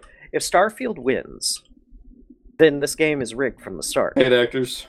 Paid actors. The winner is Starfield, actually. Yeah. Oh, it is? Oh, okay. Yeah. I feel like there was a lot of PlayStation and Nintendo gamers that did the voting, and maybe they saw the nominees and were like, I've only heard of one of these. I don't know. So in Starfield's defense... bad, because Hi-Fi Rush was a better Bethesda game. Yeah. In Starfield's defense, I know, it isn't as bad as a lot of people think it is. I don't think it's as good as a lot of people think. I think it's a fine game. Any Game of the Year nomination, though, I feel like that's somebody trying to court favor. Yeah. I mean, Bethesda still kind of holds a lot of favor in the industry, I'm sure. I mean, well, objectively, it's not a bad game. It could be a lot better of a game. Well, but calling it Skyrim in space, I think, kind of hits on a note of it is still by and large a game that you can probably play and enjoy, even without entirely needing to shut your brain off. Which, not, to kind of backtrack a little bit, so saying more than, Horizon and so on and so forth. But at the same time, I feel like it's one of those done to death things, especially with how many times people have played Skyrim over the years now. It's just probably not going to get Bethesda very much moving forwards. If Elder Scrolls 6 is the exact same thing, it's probably just not going to do as well as they would hope it would. I suspect after the reception of Starfield, Elder Scrolls 6 will go back more towards form as far as storytelling. I think Starfield had this problem of its development cycle existing during the time where we were doing a lot of sanitizing our media. Yeah. Where, Starfield is very light. Despite the massive amounts of death and violence in the game, it's very light on anything that would be gore. I think... it's PG-13 as far as swear words go, which, well, it's PG for the most time, which makes the times it turns PG-13 very, stand out. And, you see a lot of times where they tried to be interesting, and it's not interesting because these guys were given, 30 minutes worth of, screen time, basically. And I think that's a big problem with it. You have a lot of interesting threads, just it was never put together. So I definitely think Hi-Fi Rush deserved it, but I understand why they would have given it to Starfield is the ultimate answer there. In defense of the Golden Joysticks, they also nominated Starfield for Ultimate Game of the Year, but this category's got 20 fucking games in it, okay? Well, Game of the Year is going to be look, Dylan, we already know who won Game of the Year. Yeah, it was Baldur's Gate. But let me tell you what the nominees were. just because it's an interesting discussion. Right? Okay. So Baldur's Gate obviously won. They were the nominees are well, actually they're not in alphabetical order now that I look at it. Weird. But Baldur's Gate is the first one mentioned. There was also Tears of the Kingdom, Marvel Spider-Man 2, Jedi Survivor, Alan Wake 2, Resident Evil 4, Cocoon, Starfield, Final Fantasy 16, Diablo 4, seriously, Forza Motorsport, Armored Core 6 got nominated as well, Assassin's Creed Mirage, Super Mario Bros. Wonder, Street Fighter 6, Metroid Prime Remastered, Hi-Fi Rush, Lords of the Fallen, seriously, Dead Space, and Sea of Stars were all nominated for Game of the Year, losing to Baldur's Gate, which I find interesting that Super Mario Bros. Wonder was nominated for Game of the Year, but not Nintendo Game of the Year. Yeah, that's a bit weird. That's a bit strange to me. It almost feels like they were stretching and felt like they needed to add something there to make Daddy Nintendo not like a little bit angry. Yeah. It just seems like a weird choice. Like, did they really need to give... Why not just put Tears of the Kingdom there? And leave it at that? I mean, yeah. But, like, going back to the Nintendo category, I mean, yeah, Pikmin 4, but also Fire Emblem Engage, Octopath Traveler 2, and Fae Farm. Did Fae Farm really need to be nominated in place of Mario Bros. Wonder? Why isn't Fae Farm in the Ultimate Game of the Year category, but Mario is? Makes you wonder, doesn't it? Yeah. No, I just assume there's a lot of politicking involved. Yeah. So there was also a vote on Most Wanted Game. This is games that are not out yet that people want to see. Okay. I'll read these Star nominees Citizen. too, but Star Citizen is not on the list and it's never coming out. We have Death Stranding 2, Star Wars Outlaws, Final Fantasy VII Rebirth, Tekken 8, Vampire the Masquerade, Bloodlines 2, Vaporware. That game's never coming out. Stalker 2, Heart of Chernobyl, Vaporware. That's never coming out. Hades 2, Fable, Hollow Knight Silksong, Everywhere, Frostpunk 2, Ark 2. I think that's Ark Survival Evolved. Metal Gear Solid Delta, Snake Eater, Persona 3 Reload, Bulwark, Falconeer Chronicles, Suicide Squad Kill the Justice League, Pacific Drive, Black Myth Wukong, Banishers, Ghosts of the New Eden, and Warhammer Age of Sigmar, Realms of Ruin. Probably What a Silksong. Probably Silksong. Okay, which is the one the most wanted? Yeah. Well, I think it's going to be one of the Vaporware games. Not Stalker. The one that actually has a gameplay demo.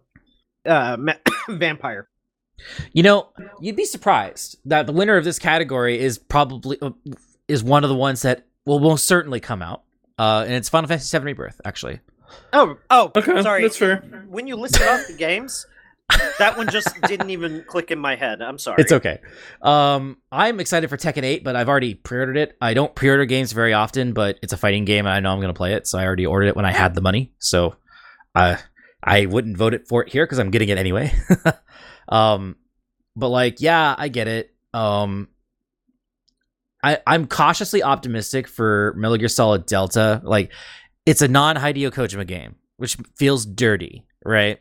However, the gameplay looks interesting. Like they really like redid it and made it different, but that doesn't mean better. And I'm still on the fence if I'm actually going to buy it, right? Well, that's fine. I mean, it'll be. Look, it can be a game. It doesn't have to be better than the previous version of it. Yeah, It could it's still just be a good game without being a different, like, Mhm. you know. So It's like, I don't know how I feel about it, but Persona 3 Reload is also probably going to be pretty good because like Persona 3 is the Persona game that set the standard for the ones that came after, right? yeah, and Persona. I think Persona 3 Reload's going to be really good. Because Persona 1 and 2 were just like weird SMT spin-offs, whereas Persona 3 is like its own thing, right, like distinctively. and putting it essentially in giving it the Persona 5, which is the one that brought it into mainstream. Treatment is a good idea because like Persona 3 and Persona 4 were fairly popular, but I think they saw real popularity after 5. But also Persona 4 was an asset flip of Persona 3. Like all the same enemies and shit. Same graphical engine, which is fine by video game standards, you know, the same people made it. Well, but it was it was also an older generation of game where you did, Mhm. because you recently did Armored Core, right? Yeah. Like your Armored Core playthroughs, and more than one game use the same assets from a previous game. I feel like I would, because what Persona 3 Reload ultimately is the people that made Persona 5, like graphically, artistically, whatever, they set the themes and standards, right? They are basically doing that to Persona 3. I think I would prefer Persona 4 or Persona 1 and 2 get that treatment. 1 and 2 because I haven't played them. I only know about them. And 4 because I like it more than 3.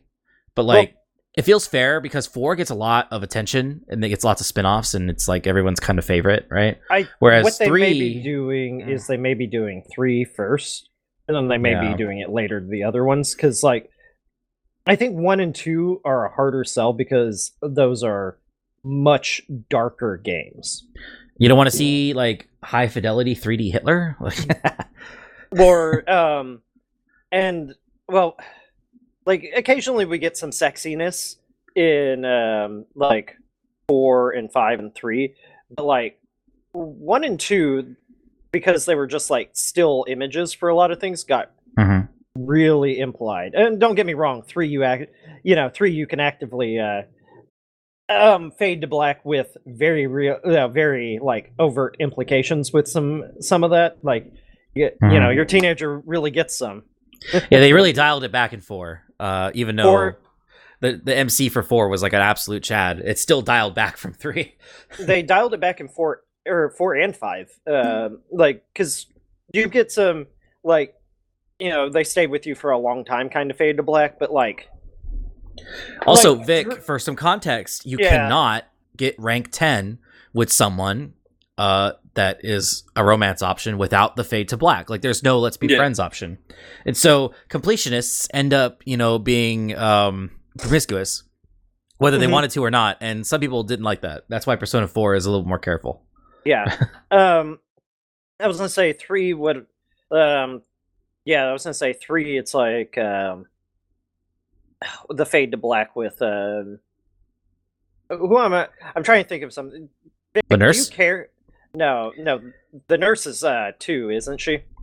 Or I was thinking of 4. Sorry, she's 4, but the nurse gets less promiscuous the longer you stay with her. I know. But no, Vic, how much have you played 3? No, I haven't. Okay. Do you intend to play 3, or are you going to goldfish brain this? Anything I say about it? I'm gonna be playing it. Okay. Especially, I mean, funny enough, I own the original, but before I get to play it, they announced the remakes. So I was like, well, I might. You should wait for the remake. It's probably going to be better. Yeah, no, absolutely wait for especially the remake. Considering there's a good chance they'll change that fade to black bullshit. Well, they're not going to change.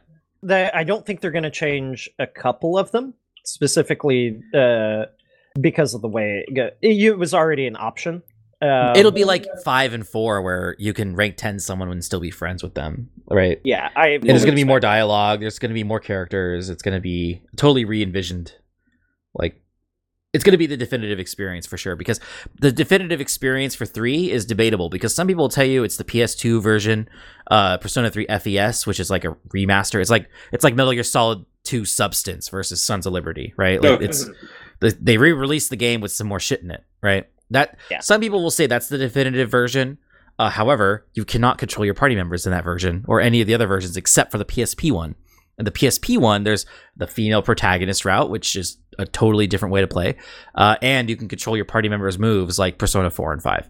So it's like, I'd say the PSP version's definitive, but it's a little jank on its own. Yeah, and actually the PSP has another...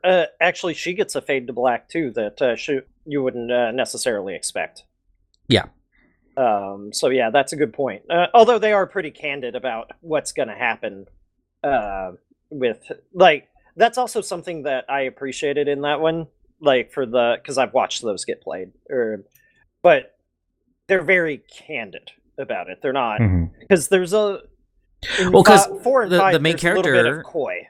The main character is not a Chad, but he's surrounded by lusty women. Whereas in Persona 4, main character boy is a Chad. I was gonna say, in the actual lusty woman in that one, she may or may not, like, she has, it's I forget, Rise? Like, yeah. It's like play Lusty Woman almost. Yeah, and by the end of it, you come to realize that she was just projecting. No, and but yeah, that's a okay. But yeah, no, I'm thinking of two very specific people that play in parallel, depending upon whether you're male or female. For the one I'm thinking of, Dylan. Yeah. So for Persona 3 Reload, I'm expecting a lot of these characters to be straight up rewritten, and probably say totally wildly different things. So it's going to be different enough from both the movies and the original game that I'm expecting to be surprised, even though I've played the original. Whereas Victim going in blind, you'll be none the wiser, and it'll probably be great. You know, what I would really like to see is them to bring back the tertiary characters in the Velvet Room that you don't actually see outside of 1 and 2. Yeah. Because there are actually more characters in the Velvet Room besides the attendant and Igor. The piano player and I think the singer. The singer is called Belladonna, I think, and the piano player I think is just called like musician. I don't think he has a name. Yeah, but the point is they were playing the music that plays in that area, and it's like then it turned to background music. It's like, what happened?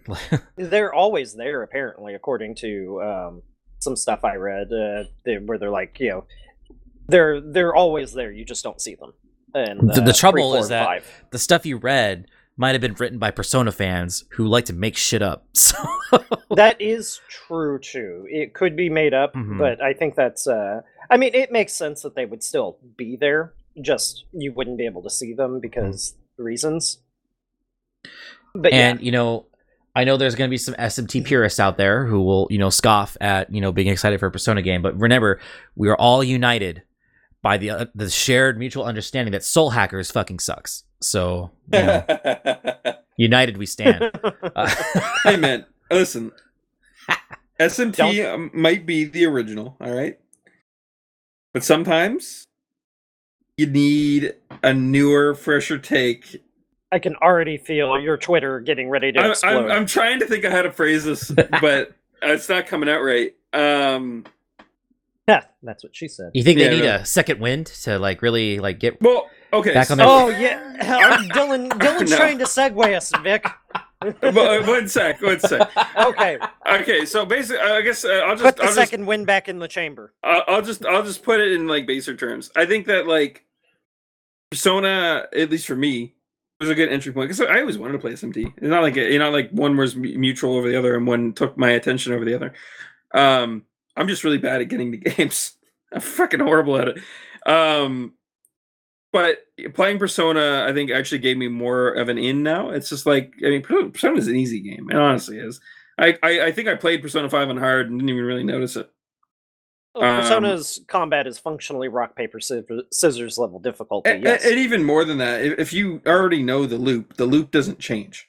You know, it's not Xenoblade. You know, you're not getting new ways to play the combat later on. Once you understand it, it's just the upgraded form of it further in, right? It's just like there's a little bit of gamification, I guess, with like the Personas, but like for the most part, though, right? Like it's all pretty self-explanatory. And I kind of wanted it to be a little bit more difficult. And then what's the answer to that? Oh, it's SMT. So I don't know. I think it works as an entry level. At least it did for me. I just haven't got to SMT yet. That's all. Because if you get to SMT now, like having beaten Persona 5, you'll like understand a lot of the foundational concepts of like weaknesses and importance of buffing. Because like even in Persona 4 and 5, like you cannot beat the game without buffing yourself, right? That's the thing. Like so Persona is just easy SMT, but Pokemon is easy Persona, right? And you can get through Pokemon without ever self-buffing. That's a good point. You shouldn't. You shouldn't avoid that. Well, no, because like, you're gonna run into like RNG fucking you at times. But yeah. But you know, all those 6-year-olds with their Game Boys, they're just gonna hyper beam their way through the Elite Four and feel good about it, and that's valid, right? Are they gonna win a tournament against another human? No, right? Oh no, not at all. I don't need to win a tournament against another human. I beat the Elite Four and my rival, Dylan. That's right. Because you know, all your Pokemon were level 100 when you reached them. No, all of my Pokemon weren't. The first time I made it there, I had a level 86 Wigglytuff. And that was the only Pokemon I had that was over level, like, 35. Yeah, that's the same. But for me, it was Charizard. Yeah. I don't know why I picked... Look, I was like 6. I have no idea why I picked Wigglytuff. I just did. I like the fire dragon. That wasn't actually a dragon. But yeah, I was like 6. I couldn't read some of the words that were on the screen. Pokemon was my motivation to learn to read. Nice. Funny enough, yeah. But yeah, there you go, Dylan. Yeah. So anyways, what were you saying before? Pull that back out of... Fire that shot again for us. I know that segue totally misfired, but one more big topic on the show today before we conclude our 6th season of the Bellamancy podcast. I want to talk about Second Wind. So, Yeah. did you? I mean, I've been posting about it in our Discord channel where we plan the show. But Victor, did you read anything that I said? Like, did you hear what happened? Oh wait, Second Wind. Okay, for a second I was going to say I was going to be sarcastic and say that I did, but I didn't. No, I do remember that was the fucking escapist stuff, right? Yeah. Yes. So Yeah, let me okay, lay it yeah. out for the dear listeners binging our show in 2030 like it's some kind of time capsule, right? So I feel sorry for all of you. I know. So decades ago, right, we had the Escapist magazine, which wasn't really a magazine, that's just what their company was called, right? And it was like an early YouTube MCM, I would describe it, right? Yeah, it was a video aggregator functionally because they had several different shows that were on there. But only one show mattered. Right, Wasn't only it- one wasn't show it survived. Wasn't it closer to something like what Discovery was doing? Where Discovery- they basically had like a bunch of channels that they had picked up. It wasn't so much that they were honestly, its closest competitor, I think, would probably have been Newgrounds because So- it still predated like YouTube's popularity. I think YouTube Okay. existed, but There's actually YouTube's a bit of history popularity wasn't here there. Okay, with the Escapist that most people have memory hold that I will like to dig out of the grave for Yeah. a moment. yeah, dig it out. So obviously I'm referring to the one show mattering being Zero Punctuation by Yahtzee Korshaw. He was their golden goose, right? However, back in the day, they also had the movie Bob, who I do not like, and I think his opinions are shit. But his show was popular. He was a movie review guy with bad opinions. I think that's why, for the record, I think that's why it was popular, is because he had shit opinions and it was funny to laugh at him. But Yeah. Is it movie Bob Stephanie now? No. that's, You are confusing the two people I'm about to name. So movie Bob is movie Blob. Right, Sterling is the other So one. Sorry. Jim Yeah. Sterling, who still goes by Jim Sterling in all social media, Jim Sterling is the host of the Jimquisition, and for a long time was named Jim Sterling. Now it's Stephanie Sterling or whatever. I don't watch the show anymore. I don't know. Right? This was But- honestly this whole controversy bullshit coming up, even though it's not controversy at all. Everybody exodusing was the only reason I knew anything about Stephanie. Right. So basically, the Escapist had a forum. It was a thriving multi-channel network in early gamer YouTube that was doing relatively okay. It had its ups and downs, and then 2014 happened. Right. So it turns out the Escapist forums was one of the only places that wasn't like fucking Reddit or 4chan, right? The armpits of the internet, you know, the left and the right. It was like the only place on the internet you could actually discuss like the Gamergate controversy without having to immediately toe the line to what the corpos wanted you to say, right? Like you could actually talk about ethics and you can actually talk about like the Five Guys thing, right? So like that wouldn't get you banned. And the editor and the forum like admin owner of the site like stood their ground, and that burned a lot of bridges, right? And that led to Jim Sterling and Movie Blob leaving, right? I don't know if they left as an outcome of that or if it was shortly after, right?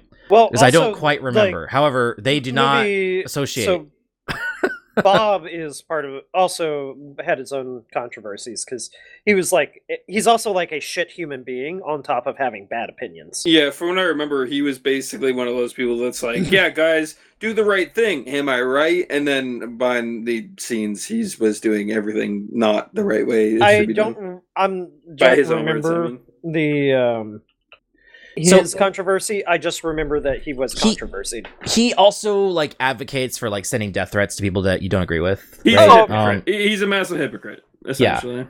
His exact quote on Twitter was, "There's no such thing as bad tactics, only bad targets." Yeah. Meaning that all actions are justified so long as you are targeting the right things, right? which is not how that fucking works. And holy shit, he has not changed, right? So something happened that made him leave The Escapist, and he became an independent guy on YouTube, and he's trying to make it work. He strikes me as the kind of YouTuber that has a day job, right? Because he doesn't upload that often and is not that popular. I mean, he does better numbers than Kotaku these days. Have you seen their YouTube profile? Yeah. I think you posted it, Rick, on the Discord channel, but they barely break 2,000 views a month. Kotaku's Yahtzee was doing better with his one show than Kotaku does all month, basically.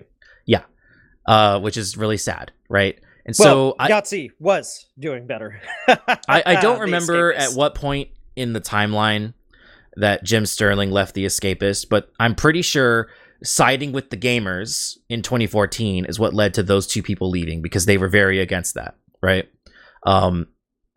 And right, of course, the people in charge of The Escapist at the time who sided with the gamers eventually did leave the company, and eventually discussions of those topics were banned on their forum, right? It wasn't a safe haven for long, right?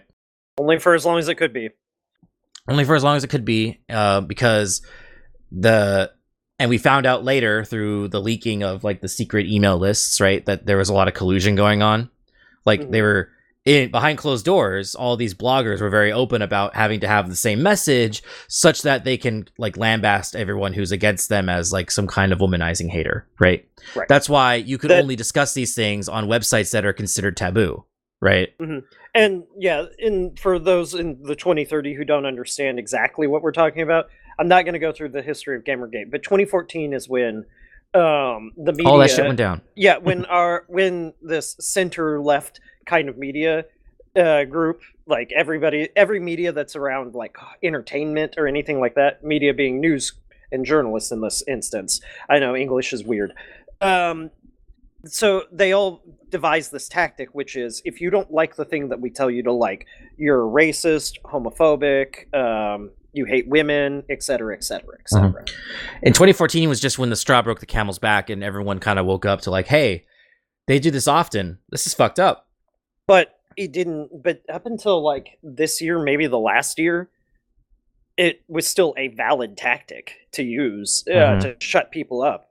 I feel like as early as 2019, it stopped being like a big thing. Like people were still doing it and getting away with it, but I think for the large part, it wasn't really that big of a tactic. Not only that, Vic, but there are bloggers in the game space just this year that still drag Gamergate out of the closet, even though it was a long fucking time ago, to make some point. And that's why you cannot. Yeah, the rents do. That's why you can't just go look up what happened in 2014. You need to go fucking ask someone who was there, like us, right? Because actually, you know what? The best place to find, if you do have to look this up, the best place to find it is Know Your Meme. Surprisingly, yes. Actually, that's a really good source. Know Your Meme is one of the most fair. Like, we're going to talk about exactly what happened, point by point, for any sort of history about anything. It's insane. That place is where I go. It's good for it's good for a lot of things too. It's weird. I mean, obviously not everything, but for some things, man, it's like it's got a pretty concise summary and everything. It's like you got to be careful though, because like in the future, if you're like binging our show in the future, right? Like someone could have bought the company that owns Know Your Meme, and they could have changed that article, right? So maybe check the Internet Archive or your equivalent service of the year that you live in. Because you got to remember, the bad guys on the other side of the gamers, right? Like, it was gamers versus the media. And so all these bloggers, like, they use their position as, like, games journalists, bloggers, and whatever to kind of, like, rewrite history. And a lot of what they've done was after the event took place, like, after 2015, right? So if you are first hearing about it and you want to go look it up, like, you're going to be fed a shitload of misinformation. That makes it sound like all the people who posted about this thing just hate women or some shit, right? When that's not what fucking happened, right? And that was the popular narrative. That was the silence. Well, that was their fault. It sucked that there were people who leaned in on it as if it was like, oh, haha, hee hee, this will be funny to joke about, but then they just ended up looking like idiots. But I mean, we've talked about that before. But let me give you a modern example, right? Just to get the point across to the listeners that are closer to real time, right? I'm going to bring up Palestine and Israel again. I promise to be brief. This is a gaming show, right? But think about Palestine and Israel for a minute, right? So for a long time, right? Well, let me put it this way. In recent times, after this conflict erupted in October, right? The word Zionist, to be specific, refers to people who think that, Israel should be a state.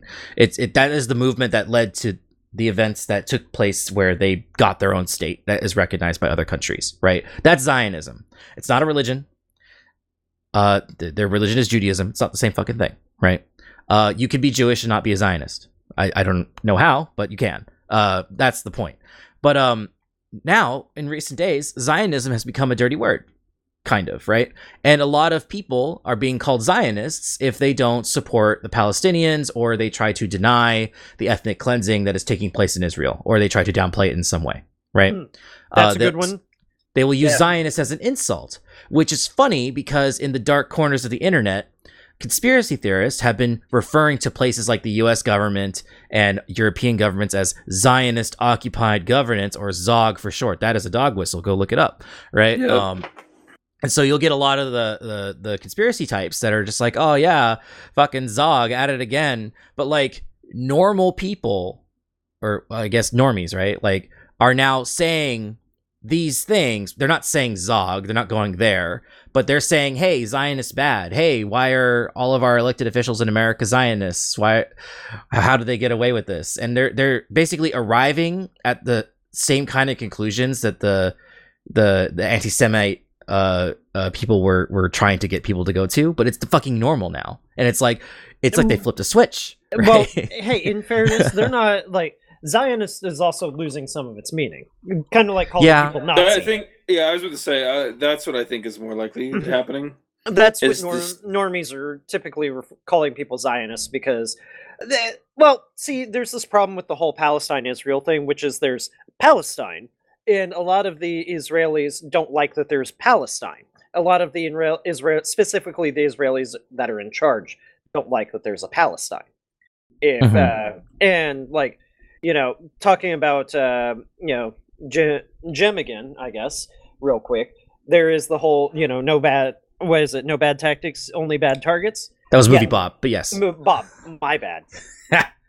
Sorry. They Sterling. blend together, these bloggers. Speaking of bad targets, Rick. But that's my point. Like the most left person is in the Israeli government has recently, although they say a lot of things recently, let me tell you. Recently said that there are no innocent Palestinians. It's a fucked up thing to say. I mean, in fairness, that's what Hamas says about Israel, too. That's what a lot of people who say about white people, a lot of the media people that are trying to be right, colonizer. Like, I haven't colonized fucking anything. I'm not even fully white. Like, yeah, how dare you? Maybe your ancestors were colonizers, but you're not a colonizer. And the people calling you colonizers aren't even, like, native to the land they're calling you that. Half of them are probably white as well, more than half, 90%. Well, if a black person calls me a colonizer, they're not from here either. Yep. Good point. But let me bring the example back to Gamergate, right? So, for Israel Palestine, right? One thing that I'm seeing a lot online is there's this phrase, which I will say it is from the river to the sea, Palestine will be free, which refers to the river that's on the east end of Israel down to the sea, and people have different interpretations of this statement, right? And that's where I want to go because, Victim, you are right that there were some people who were on the side of the gamers who probably didn't like women, right? Now, we all know because every time they got a real one, right, they plucked it and they're like, look at our straw man, look at our example. And, most of the time, the opposite side would have to invent this character or maybe get on a fake sock puppet account themselves to make sure they can get the good example. Or nobody that they propped up that just, it was like they were looking through replies. And they're like, look. But if you looked at the post the moment they said, look, it had 2 likes. But the point is it would be foolish to believe that not a single person who sided with the gamers during Gamergate wasn't all these awful things that they said. Of course they were present, right? Yeah, exactly. I mean, but that doesn't devalue the movement. Bad apples. And so back to Israel Palestine, from the river to the sea, Palestine will be free. Some people take that to interpret that there is no 2-state solution. Israel's got to go. Where will the Jews go? Into the dirt. However, not everyone interprets it that way. And there are a lot of people on the Palestine side who believe in a two-state solution, who do believe in peace, who they take the meaning of from the river to the sea, Palestine will be free, meaning the people, the Palestinians, stop getting fucking ethnic cleansed by the Israelis. And there's legitimate peace. There isn't a two-class system, right? You could also take it to mean that, right? Because the people who are Palestinian would be free. Right. Yeah. So it's like, it doesn't imply that you want to kill all the Jews when you say that. But for some people, it does. And so, like, just like you shouldn't, like, because that's what the Israelis want you to think, right? The propagandists on that side want you to think everyone chanting this slogan is like, you know, being manipulated by Nazis, right? Into being anti-Semitic, when they probably don't actually mean that. And they probably legitimately want peace, and that's a convenient rallying cry for all the reasons I just described, right? So, like, you can't just cancel one side for all the bad apples you can pick, even if there's more than one, right? You're just choosing not to understand your opponent. Yeah. And yeah. I'm of the, you know, my personal opinion when it comes to, like, what people say is I think people should be allowed to say whatever awful thing they want to say. Because, like you're pointing out here, in you can debunk it. Yeah, and a statement that isn't, like, inherently evil, because it's not an inherently evil statement. Like, you could say it in an evil way, but a statement that is, like, taken out of context, like, entirely out of context, it's just a phrase. It mean, like, the words themselves don't have any meaning. It's what you ascribe to it, be it a slogan for anti-Semites or people who just want to stop being ethnically cleansed. And that's, and I'm of the opinion that, you know, much like shitposter, when you say actually terrible things, people just kind of ignore you until you go away. Yeah, it's a working strategy. That's what happens in the real world. Like, if I go back to my alma mater and I start screaming racial obscenities, they have the right to kick me off of their private property, but, like, nobody has the right to arrest me over it. I mean, they could definitely do bad things to me. I will almost certainly be taken into an alleyway and have the shit beat out of me. Yeah, I was about to say, I mean, they might do things, but under a legal sense, no. Vote with their fists. Vote with their fists, absolutely. And that's but that's the kind of thing that I support. I support, you know, the freedom to do what you know, to say what you want. You're also free to receive the consequences of saying what you want. It's like and freedom from something, but not freedom from consequences. I forget how that goes offhand now. But, but that we're, and, you know, talking in kind of a political sense, also Gamergate and all this. They were seeing a lot of cries for more freedom of speech from the left, center left. So when I say center left, I almost exclusively mean a very specific type of liberal in the U.S., which are the ones that try to silence opposition because it's easier than trying to defend their positions. Right. And that is, but now the shoe is kind of on the other foot after this whole Israel-Palestine thing, and I'm seeing, like, Republican or conservative groups silencing leftists, and it's really weird. I find it really funny at how, like, weirdly divisive it has been, because it isn't really divisive across like any political line. No, it isn't. And I think, like, you know what's happening, shitty. Like, just looking at that, like, isolated bit of it has been pretty funny to watch. It's like the people that normally just, like, look at whatever their preferred party does, and it's like, I'm just gonna support that.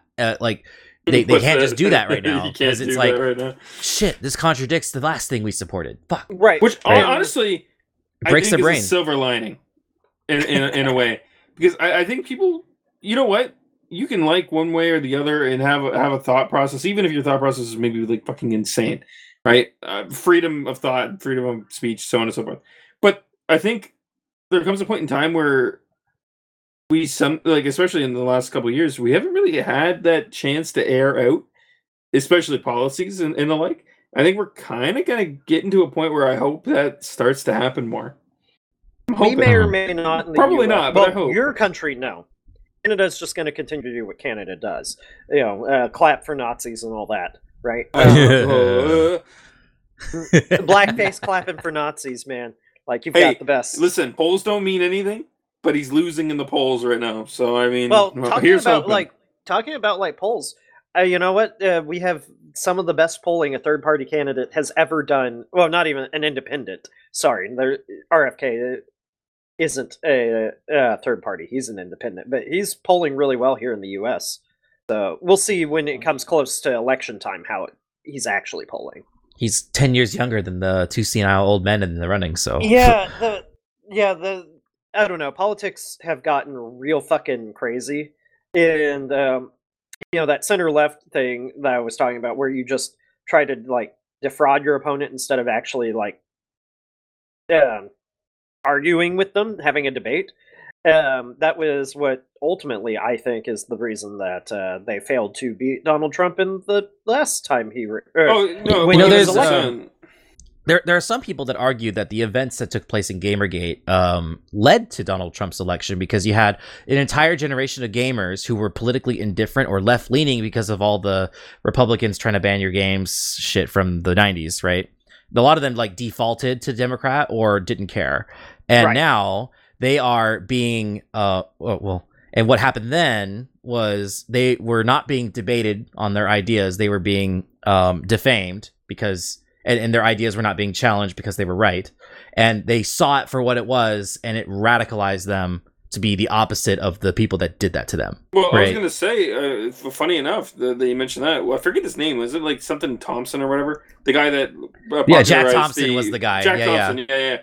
Fucking, what were the people that were anti-Gamergate rallying behind? Literally fucking him.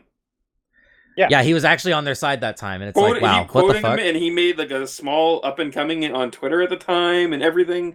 It's just like it was a weird time. That's, I mean, you know what? I think that's probably a bit more conspiracy, but at the same time, there is a little bit of evidence to kind of point to it. I won't deny that. There was a lot going on, and I can't find the clip anymore because I'm pretty sure it was removed off of YouTube either by the creator or, you know, he was probably told to take it down. But there was a guy that the morning after Trump was elected, he's like, he was talking, you know, he was like getting dressed for his morning show appearance, basically. Oh yeah, I remember that. Yeah. And he was taking like a video during this, and he was like, "Look, Democrats, we're the ones who did this, like, because we kept, you know, propping this guy up because we thought it was going to be an easy victory, and come to find out, you can't just make fun of your opponent until he goes away. Yeah, in the real world, like you can't shame them away if they truly believe the things that they believe." You know, like if they, like, because it's easy to shame me, like, people out of your entertainment spaces, because, like, there's a level of influence that you have by either you, the media, you know, the journalist, you are punching down literally every time you talk about a nobody journalist. If one of you happens to be fucking listening for whatever reason, you are the guy punching down every time. If you have a following and they don't, you are the corpo monster, not them.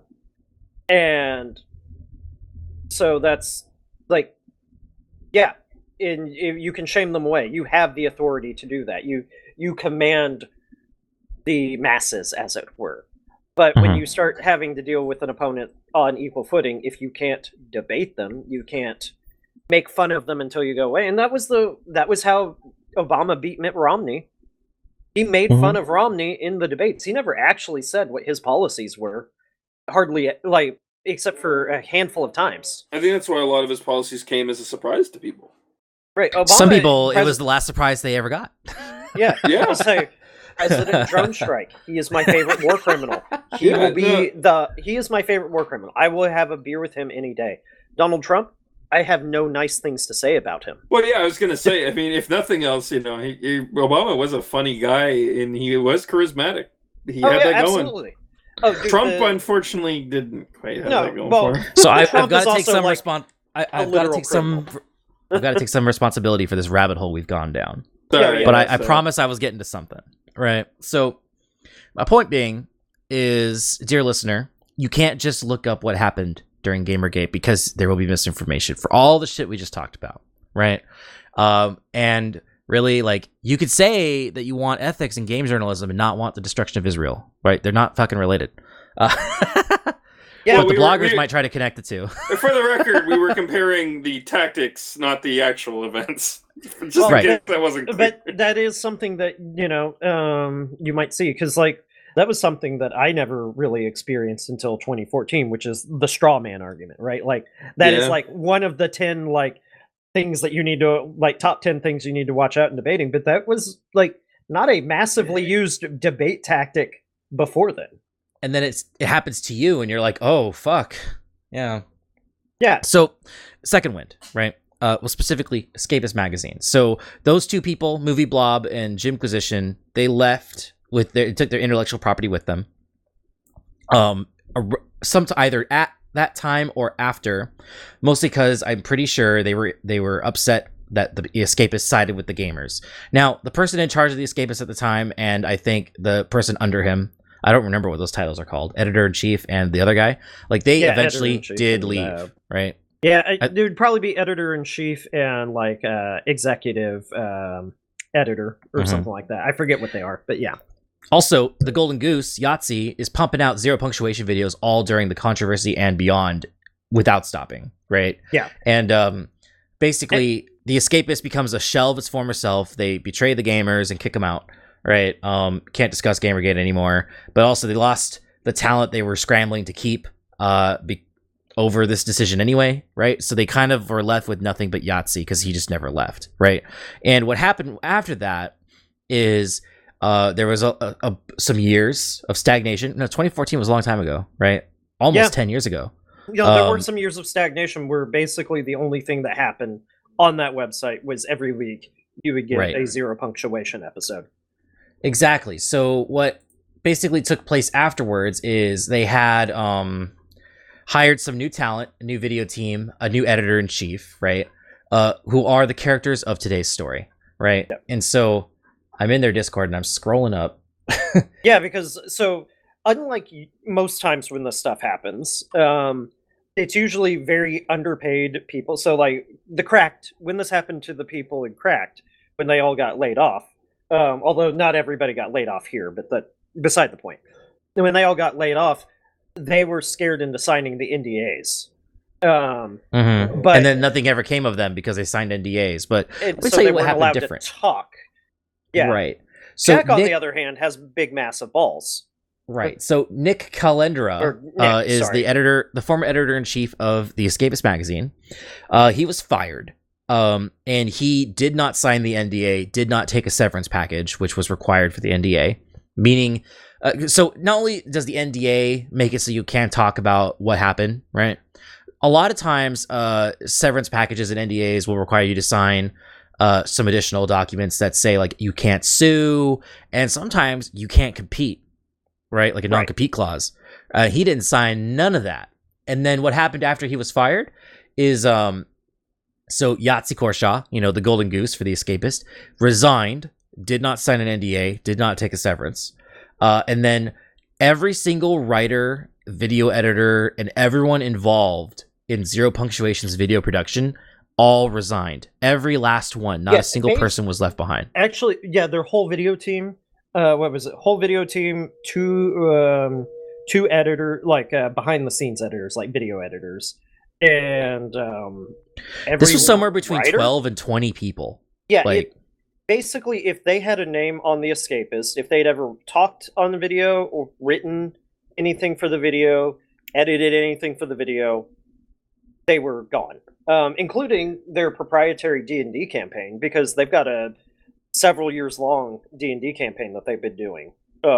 Like anything that's Escapist related that you can see on YouTube for the last like 3 years, if those people are still working there, they're here now. They're at Second Wind now. Right. So Second Wind is a new company. This was all explained in a live stream that I watched most of, so I might get some details slightly wrong. But basically, within 48 hours of Nick getting fired and everyone resigning, He got a new company going called Second Wind. They got a Discord server going. They created a Patreon. They created all the necessary branding that you'd expect from a new gaming blog, right? And they put it all together like within 48 hours. They did not plan ahead of time. That part was surprising to me. I think that they had a parachute ready to go because it was too fast.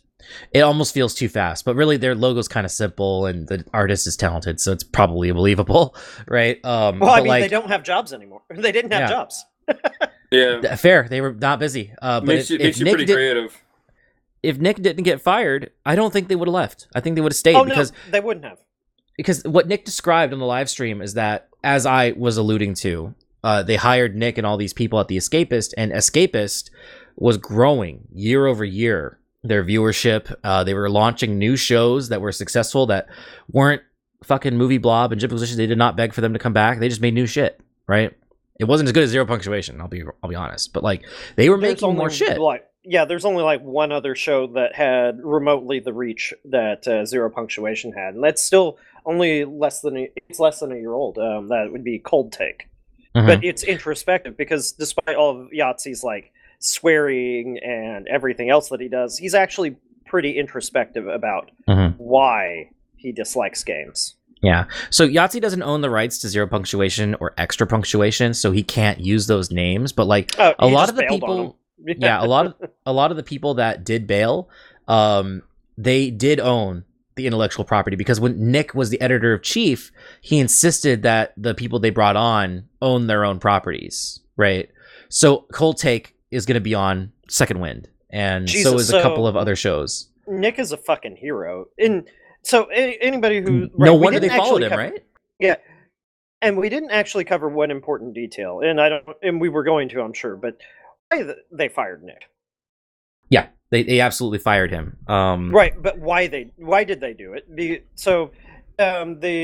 Escapist magazine was purchased by a much larger company not too long enough ago.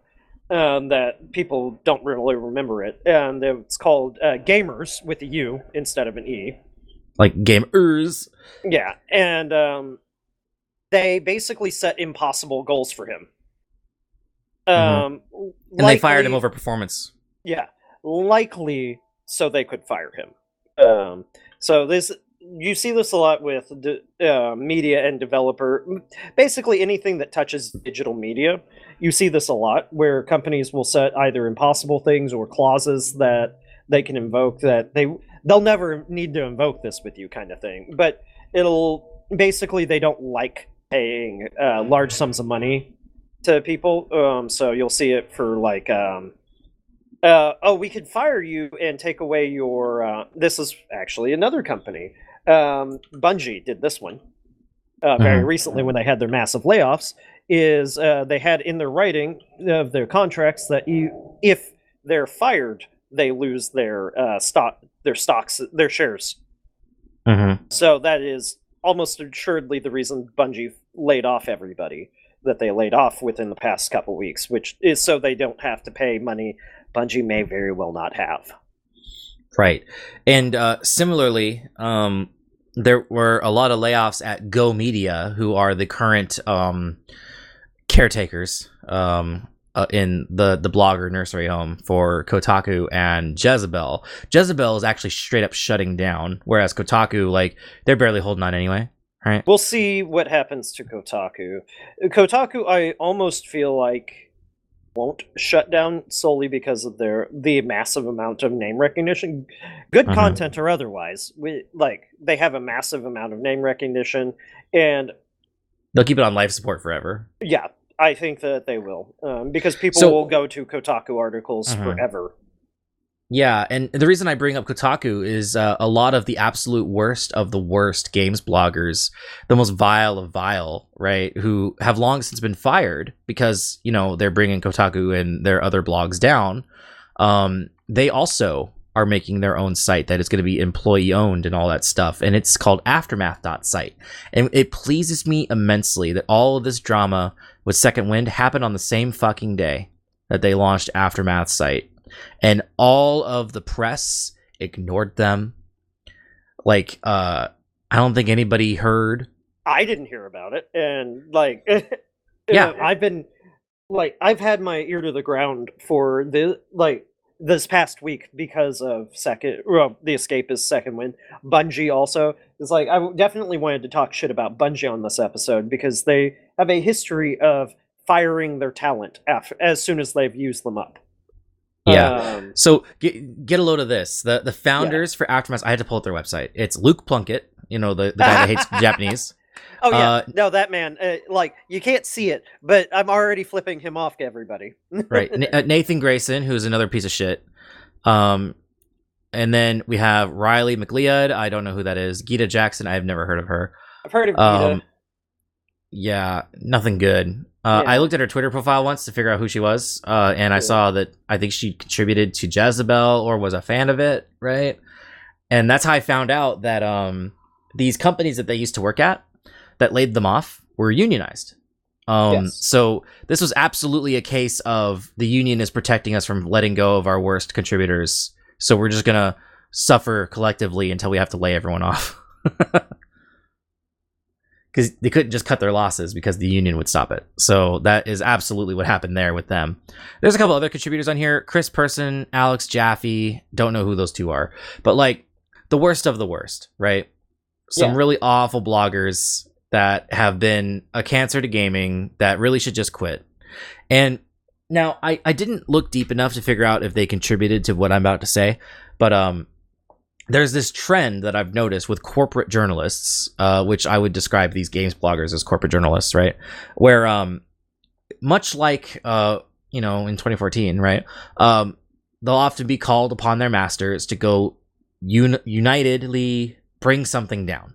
Right, a concept, a thing, a person, and I don't know if you guys remember. Not Hogwarts. I'm not about to talk about Hogwarts Legacy, but I will tell you about independent journalism.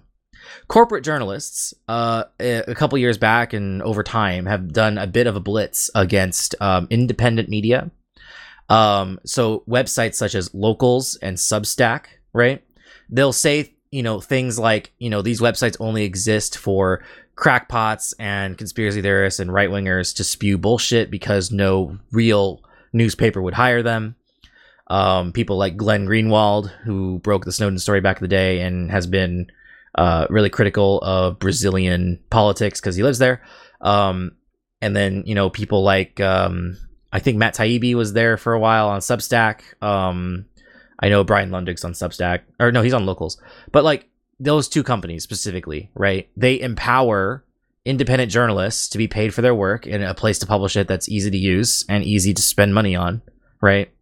And it's always funny to me when corporate journalists bash that kind of thing and then they get laid off by their company. I don't know if these 5 have actually done that, but I wouldn't be surprised. I can't think of anything that I've seen them write about that. Luke Plunkett probably has, because he's such a bootlicker. Exactly. And now here they are on their own independent website. Now they aren't using Substack and they're not using Locals. They're using Lead, L-E-D-E, which is more like WordPress. Like you pay and then your site is built for it, right? That's fair. But it's like they could have just done Substack or they could have just done Locals. They're the same thing. Same tools, same. I mean, maybe the League gives them more of what they want, like with the monetization spread or something. I don't know. It's never the case. It's political. I'm sure, like they won't go to Locals or Substack because they were either involved or tangentially related to the media push that said no, only the crazy right wingers are there. Don't use those sites. No, YouTube. Yeah, I was gonna say YouTube's games journalists are inferior to written ones. I mean, it's the same. So for people who aren't that old, it's the same thing that happened with print media when digital media took off, where like newspapers and magazine writers would be like, oh, this is never going to be as good as newspaper or whatever. And the answer is yes, it is. And nobody buys newspaper anymore. Things change is what it comes down to. Adapt or die. And so it's just it pleases me that they're here, even though they're the exact kind of shit stains that would talk shit about a website just like they've made. Oh, absolutely. and that brings me much joy. So fuck Aftermath.site. Don't go there. Don't read their articles. I don't plan on it. Yeah, not unless meanwhile, I need to make fun of it for something or reference right. it so I can make fun of it. It's just going to be a new version of The Gamer to us. But at least The Gamer's fun to make fun of because they're straight up AI generated at this point. I refuse to believe otherwise. I know. Whereas these people, they're definitely human, and they're going to spew the most awful bullshit we'll ever hear. Whereas Second Wind, I have much high hope for. I'm not that loyal to the Escapist mag, right? Like, Yahtzee's cool. He's got a good show. I didn't know most of the players here in the story until all of this went down. But, like, I can't help but root for them, and I have no idea what they believe in, right? But they're not Aftermath site. So, you know what? Good luck to Second Wind. I mean, and, they may have some different political opinions from me, but they're absolutely going to be, like, the people that I trust to give me an opinion. Like, I don't always like hearing Yahtzee's opinions, because he makes fun of the games that I like, but you know what? He's never, like, really unfair. That wrong. Yeah, he's never... And, yeah, so, like, I think it'll be good for it. Overall, I think it'll be good. I'm looking forward to seeing where they go with it. I know during the time of the first live stream they did mention that between Patreon and the tips, they've got a lot of money, and then they followed that up on Twitter and Discord, saying that they're almost entirely funded for the year, which is crazy because they weren't planning on being audience funded like that. They were planning on taking some advertising deals, but scrutinizing who they take ads for, which of course they're going to say that, right? Whatever. But their plan was to have like a mix of advertisement revenue from like sponsor deals, for hopefully things that they don't review as well, like hardware, fucking RAM sticks, right? But the latest update is that they are almost entirely self-funded for the year by just the audience donations, meaning they can sort out sponsors later, and they can afford the full-time salary of their 20 or so people. Yeah. For the year. One of the nice things that they can do is say no to sponsors they don't like. Because they don't have some company over their heads like making those decisions for them. Yeah. Well, yeah, no, they can absolutely make some decisions themselves, and that'll be nice. And you know what? I can relate to that because I make a value for value podcast, which, by the way, thank you all for streaming sats to us this entire season. It's been fun. I do miss the live streams, but like, I could not bear the quality of the editing because there was no editing, right? Yeah. I think this is better. It gives us some wiggle room when we can edit to be like, that didn't flow well, or that didn't. Maybe we don't want to talk about that on the podcast after all. It's also like it sounded good in the moment when we were drinking. Yeah, it's also way easier to be tired as shit when we're not recording our faces. So. Mm-hmm. Yeah. Oh yeah. No, I haven't had to clean my room in like a year now. Yeah, boy, let's go. I recently cleaned my office, and it's really stellar. Like.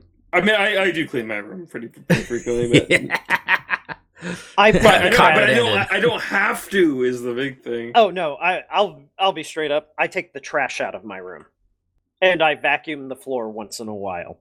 There you go. I have to vacuum my floor, man. I have wooden floors, so the dust just accumulates in the corner, and it's just there. I can see it, and it bothers me. Mm-hmm. So, well, that's about as much cleaning as my room does. Oh, I wash my sheets once in a while too. How about that, guys? Yeah. Ooh, big spender. All right, guys. It's been emotional. It's been a fucking year. Yeah. 14 episodes, 6 seasons. 14 episodes in this season. That's so from whenever in January we made the first episode for season 6 to now 14 episodes. The goal was 2 a month, 12 months in a year. We're not doing December, but we still did 14. Like, so we averaged about 1 a month. We did 15 per. Yeah. We're about 60% of the way there, Dylan. Yeah. We did all shit. Math's not mathing. Oops. That's partly my bad. Look, we had some really busy this year. So this year was a year. Mm-hmm. I'm hoping that next year is better for the podcast. But you know what? The podcast is secondary to life. Exactly. That's what makes it fun. We don't do this for money. I mean, we'll take it if you want to give us some Satoshis, right? But like, We'll take your fucking money. This isn't my fucking job. I'm here because I want to be. This is more like pirate radio, right? And on that note, look forward to our return in January. I don't know when in January. It'll probably be towards the middle or end. Yeah, I'm hoping like, that we can hit middle. That way we can start early. Yeah. That way, but, if we could get a few episodes in early, that'll give us some wiggle room later. Yeah, then the upload schedule will be actual consistent because we can actually skip and not miss. Yeah. That might be smart. We'll see how smart we are by next year. Well, Anyway, I've got a lot of drinking to do between now and then, so it's all good. Yeah. So you can catch Victim on Twitch. He did say he was going to do Xenoblade soon. We'll see if that's in the calendar year or not. It's a Victim of Gaming, twitch.tv.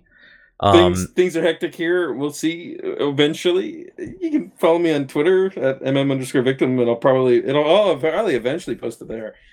Yeah. We'll see though. And then you can catch me on the Fediverse at Dylon at shipposter.club. I'm also on Noster. My Noster address is at Dylon at melonmancy.cafe. Melonmancy.cafe is also the forum address. We're still not using it, but I'm fucking paying for it because forums appreciate value over time. Trust me. It'll be worth it once we start using it. But it might take a catastrophic event like Discord going down or something. I don't know. We'll see. But I'm gonna keep it going just because I like it. Yeah. Yeah, you can find me at Shitposter as well. What am I? At Skooma Dealer. There we are. What am I? Oh no, I pulled it up so I could check it for you. Don't worry. Look, I will be on Shitposter a lot more if I get interaction. It's just one of those things where it's like, those people are intimidating. I don't want to talk to them. Nah, it's all good. It's all good. You can always try Noster. That sounds like effort. It's a smaller pool of people. A smaller pool. I don't know, but do they have sports, Dylan? No. Oh, well, there's the answer. Yeah. I'm working on a blue one, too. Oh. The Toronto Blue Jays. Oh, I was hey, you know what? I used to have a Toronto Blue Jay hat. They were my preferred. Nice. They were my preferred MLB team. NBA. I had to say it. Look, I had to fix myself. Okay, I know the rules of sports. All right. If you know, you know. It's been a season. Thanks, everybody. See ya in January.